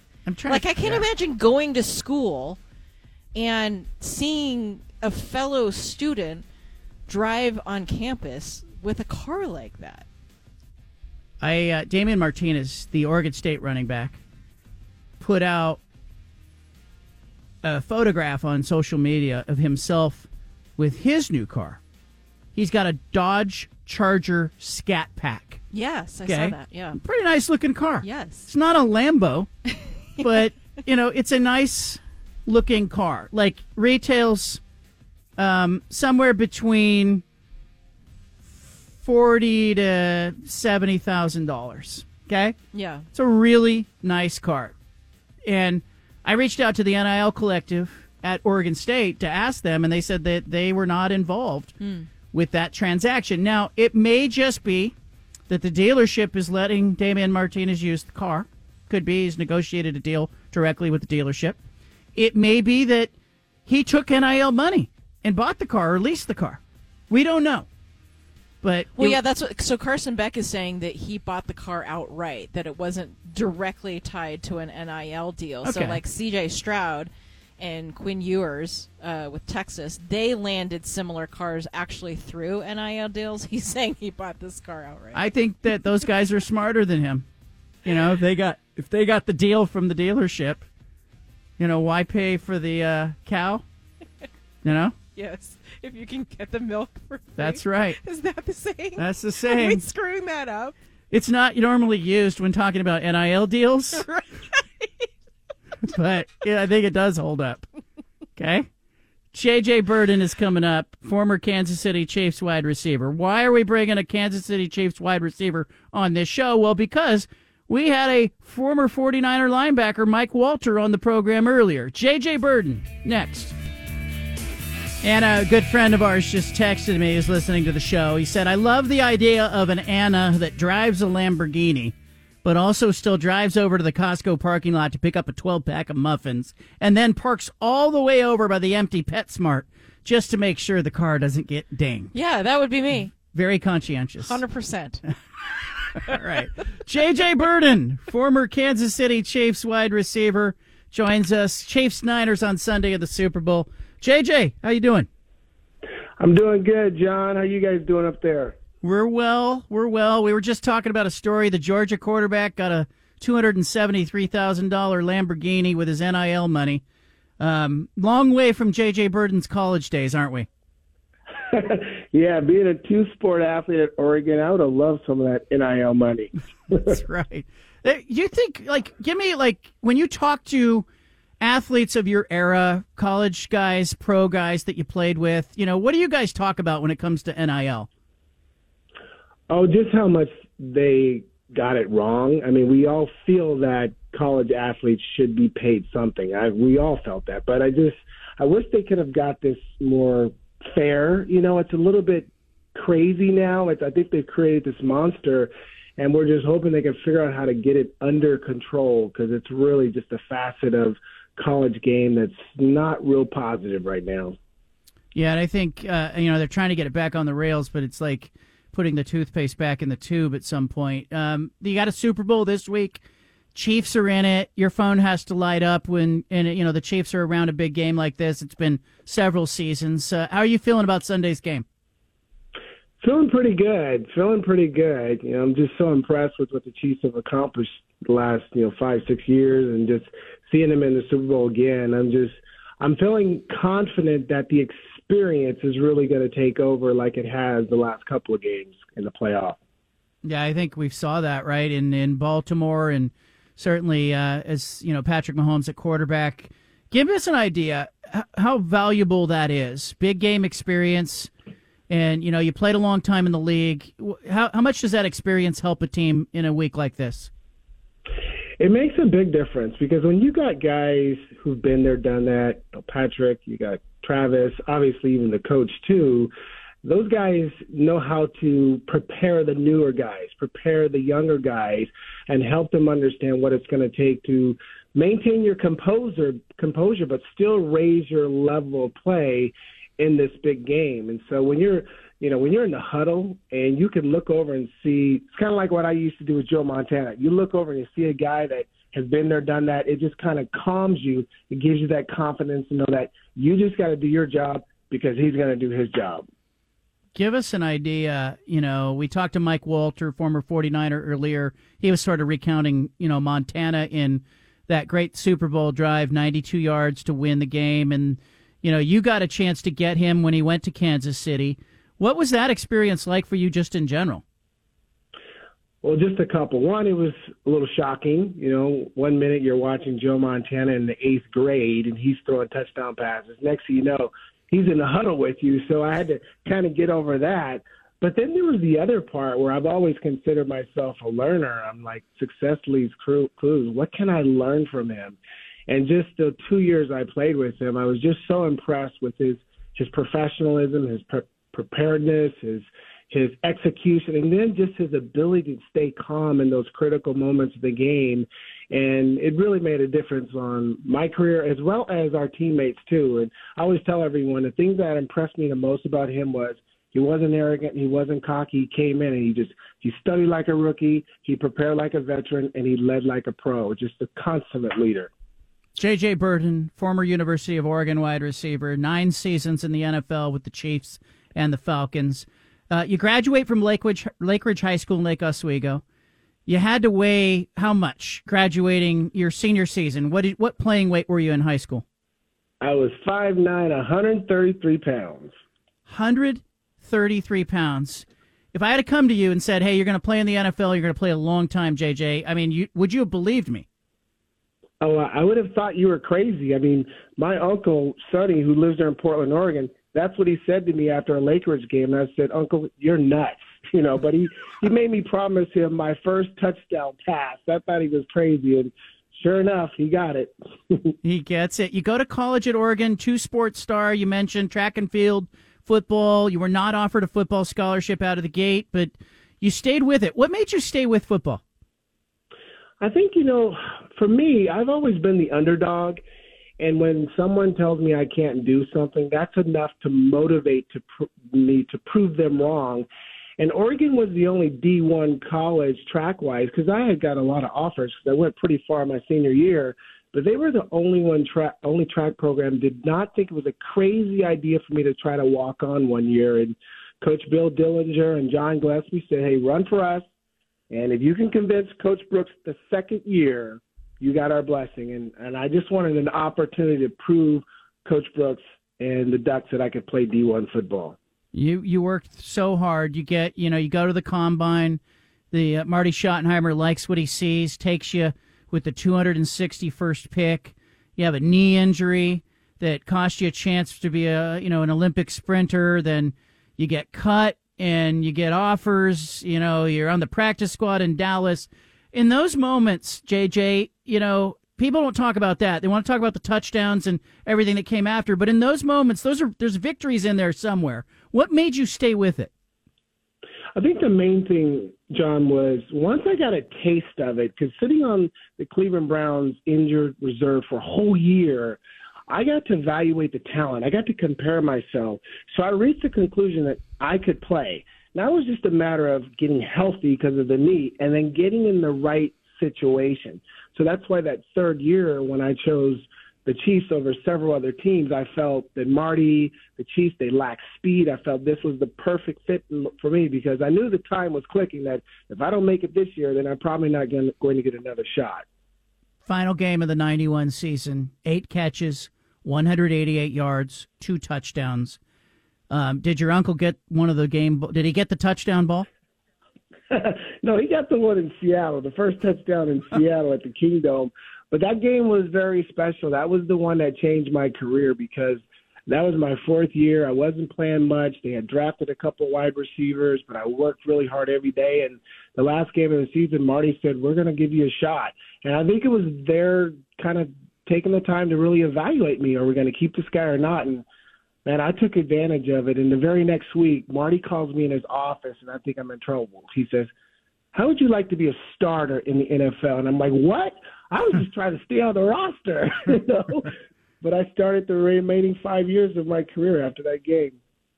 Yeah, and you go 40 of the next 45 games with the Chiefs.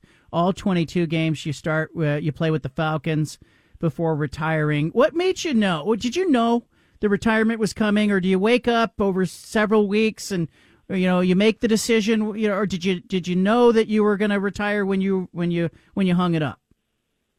I think I was kind of a unique situation because John, I never expected to play in the NFL. I wasn't the kid who dreamed about the NFL.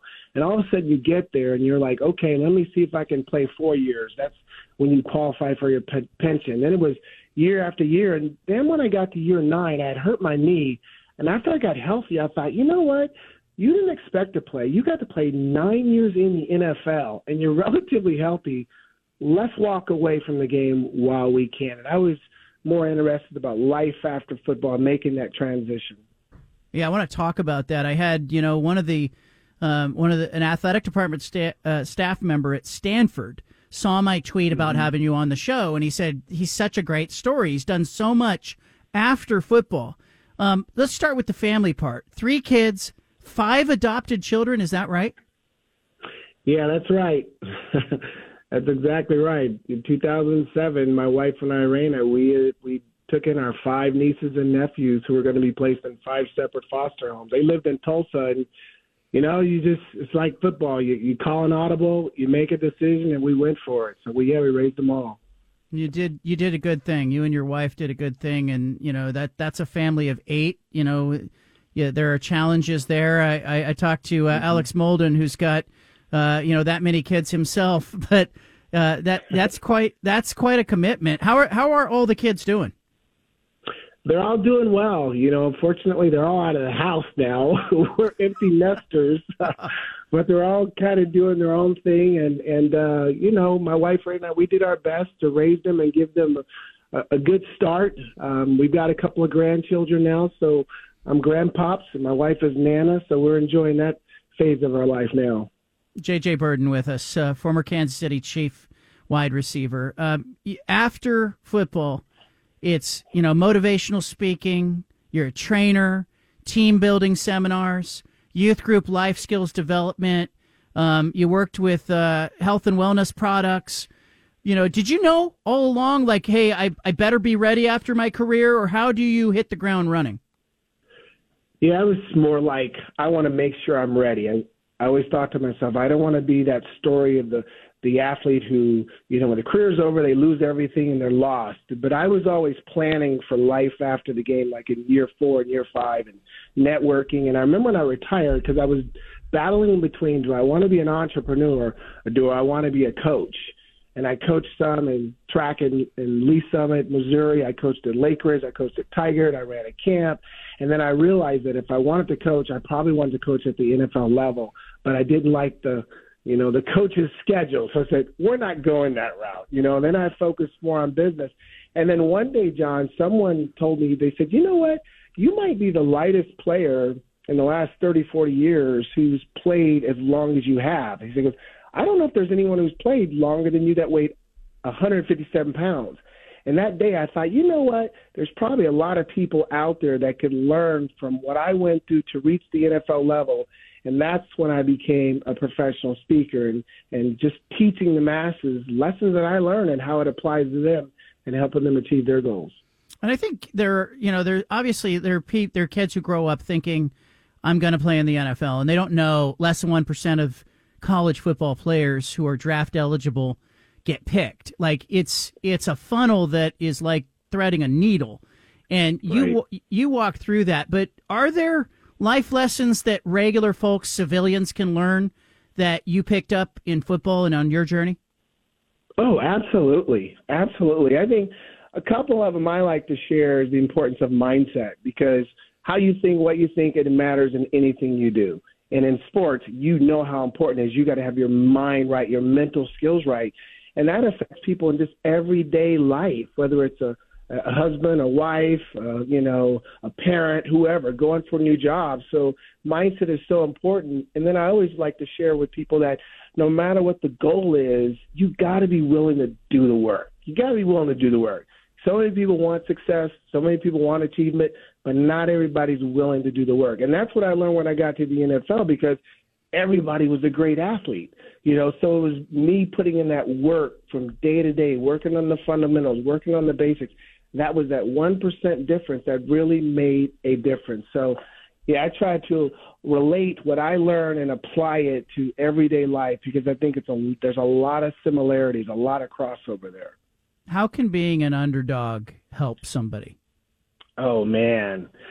This is what I learned. Being an underdog, it gives you a stealth opportunity to win, because people don't see underdogs coming. And underdogs are usually willing to go the extra mile. They're willing to do something a little extra to prove someone that they're capable and they're able to do it. Case in point, my third year when I signed with the Chiefs, most wide receivers will come and they learn one position, the X or Z. I went in that third year and learned X, H, Z, and Y, because I thought the more chances I have to be on the field, the more opportunities I have for helping them see me, not as an underdog, but a top dog. But that's why I made the Chiefs, because I was usable. I was everywhere, all over the field, and that's what underdogs do. They will go the extra mile to do what it takes to prove people wrong.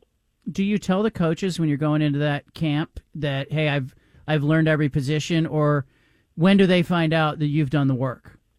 Good question. Well, first I ran a 4.33, so I had to catch their attention right away because I was the free agent kind of just there. And then after that, when you're in meetings and you're sitting there paying attention and you're in practice and, oh, shoot, H is hurt. Who can come in for H? You raise your hand. I go in there. They're like, oh, he knows H.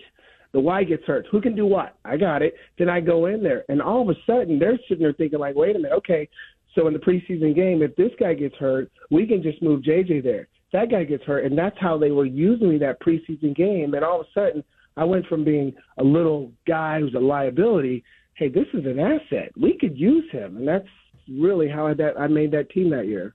And that's why, when I'm in the press box, JJ, people will say, oh, that player was really lucky to get an opportunity. I go, nah, that player there's a lot of work and a lot of sweat and a lot of, late night film sessions and intention that goes behind it that nobody ever sees.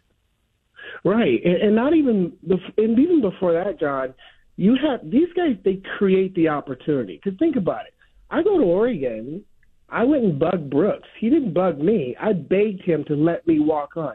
So I created that opportunity. And once he opened the door, then I had to show him I was worthy of being there. So I think it's a twofold situation. You got to create the opportunity, but when you get it, you got to maximize it, and you got to make sure you stand above everybody else. I got to ask you, we were talking to Mike Walter earlier. You played against some fierce defensive backs. When you go 5'10", 157, and you got Kenny Aisley or Ronnie Lott out there, those guys trash talk you, or what kind of discussion was going on the field? Oh, they were trash talking me so much because they're looking at me like, little Robbie, see, you ain't coming over here. Don't even try to come in here. But see, I already know they're going to do that. So any chance I got when we're running a ball, we're running a route or a running play to Christian Okoye, I would go out there and cut Ronnie Lott's legs. I'd take him down low, and he hated me. And then anytime he tried to bump me or press me, I run a 4.3, so I know how to get by him. So I would frustrate these guys. So they would wait for their opportunities when they could catch me over the middle catching the ball. So. And I think they probably weren't used to. There's some ways you can use that size as an advantage, right? Like there's not a lot for them to jam when you're running a 4.3 and you weigh 157. Yeah, see, that's what I learned because my first year in Cleveland, I remember I got jammed up by Hanford Dixon, and he threw me on the ground, and he's like, 4'6", 4'7".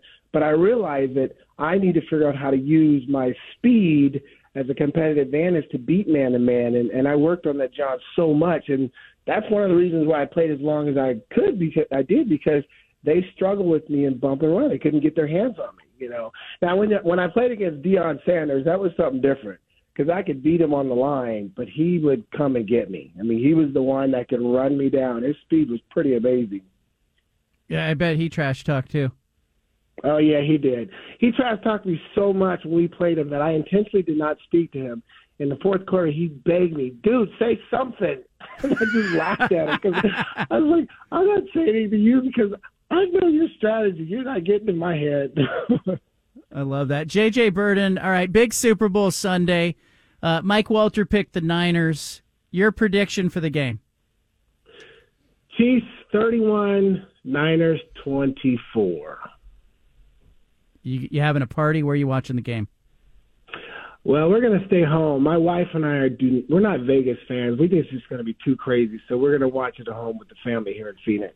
That's what Walter's doing, too. He said he didn't want it the scene. He's going to be at his daughter's house. He's going to watch it nice and quietly. So I love it. Thank you for joining us. We'll get you back on. And for people who are interested, jjburden.com if you want to check out his book and his speaking and some videos. It's a really cool site. You can learn more about what JJ's doing after football. JJ Birden, thank you.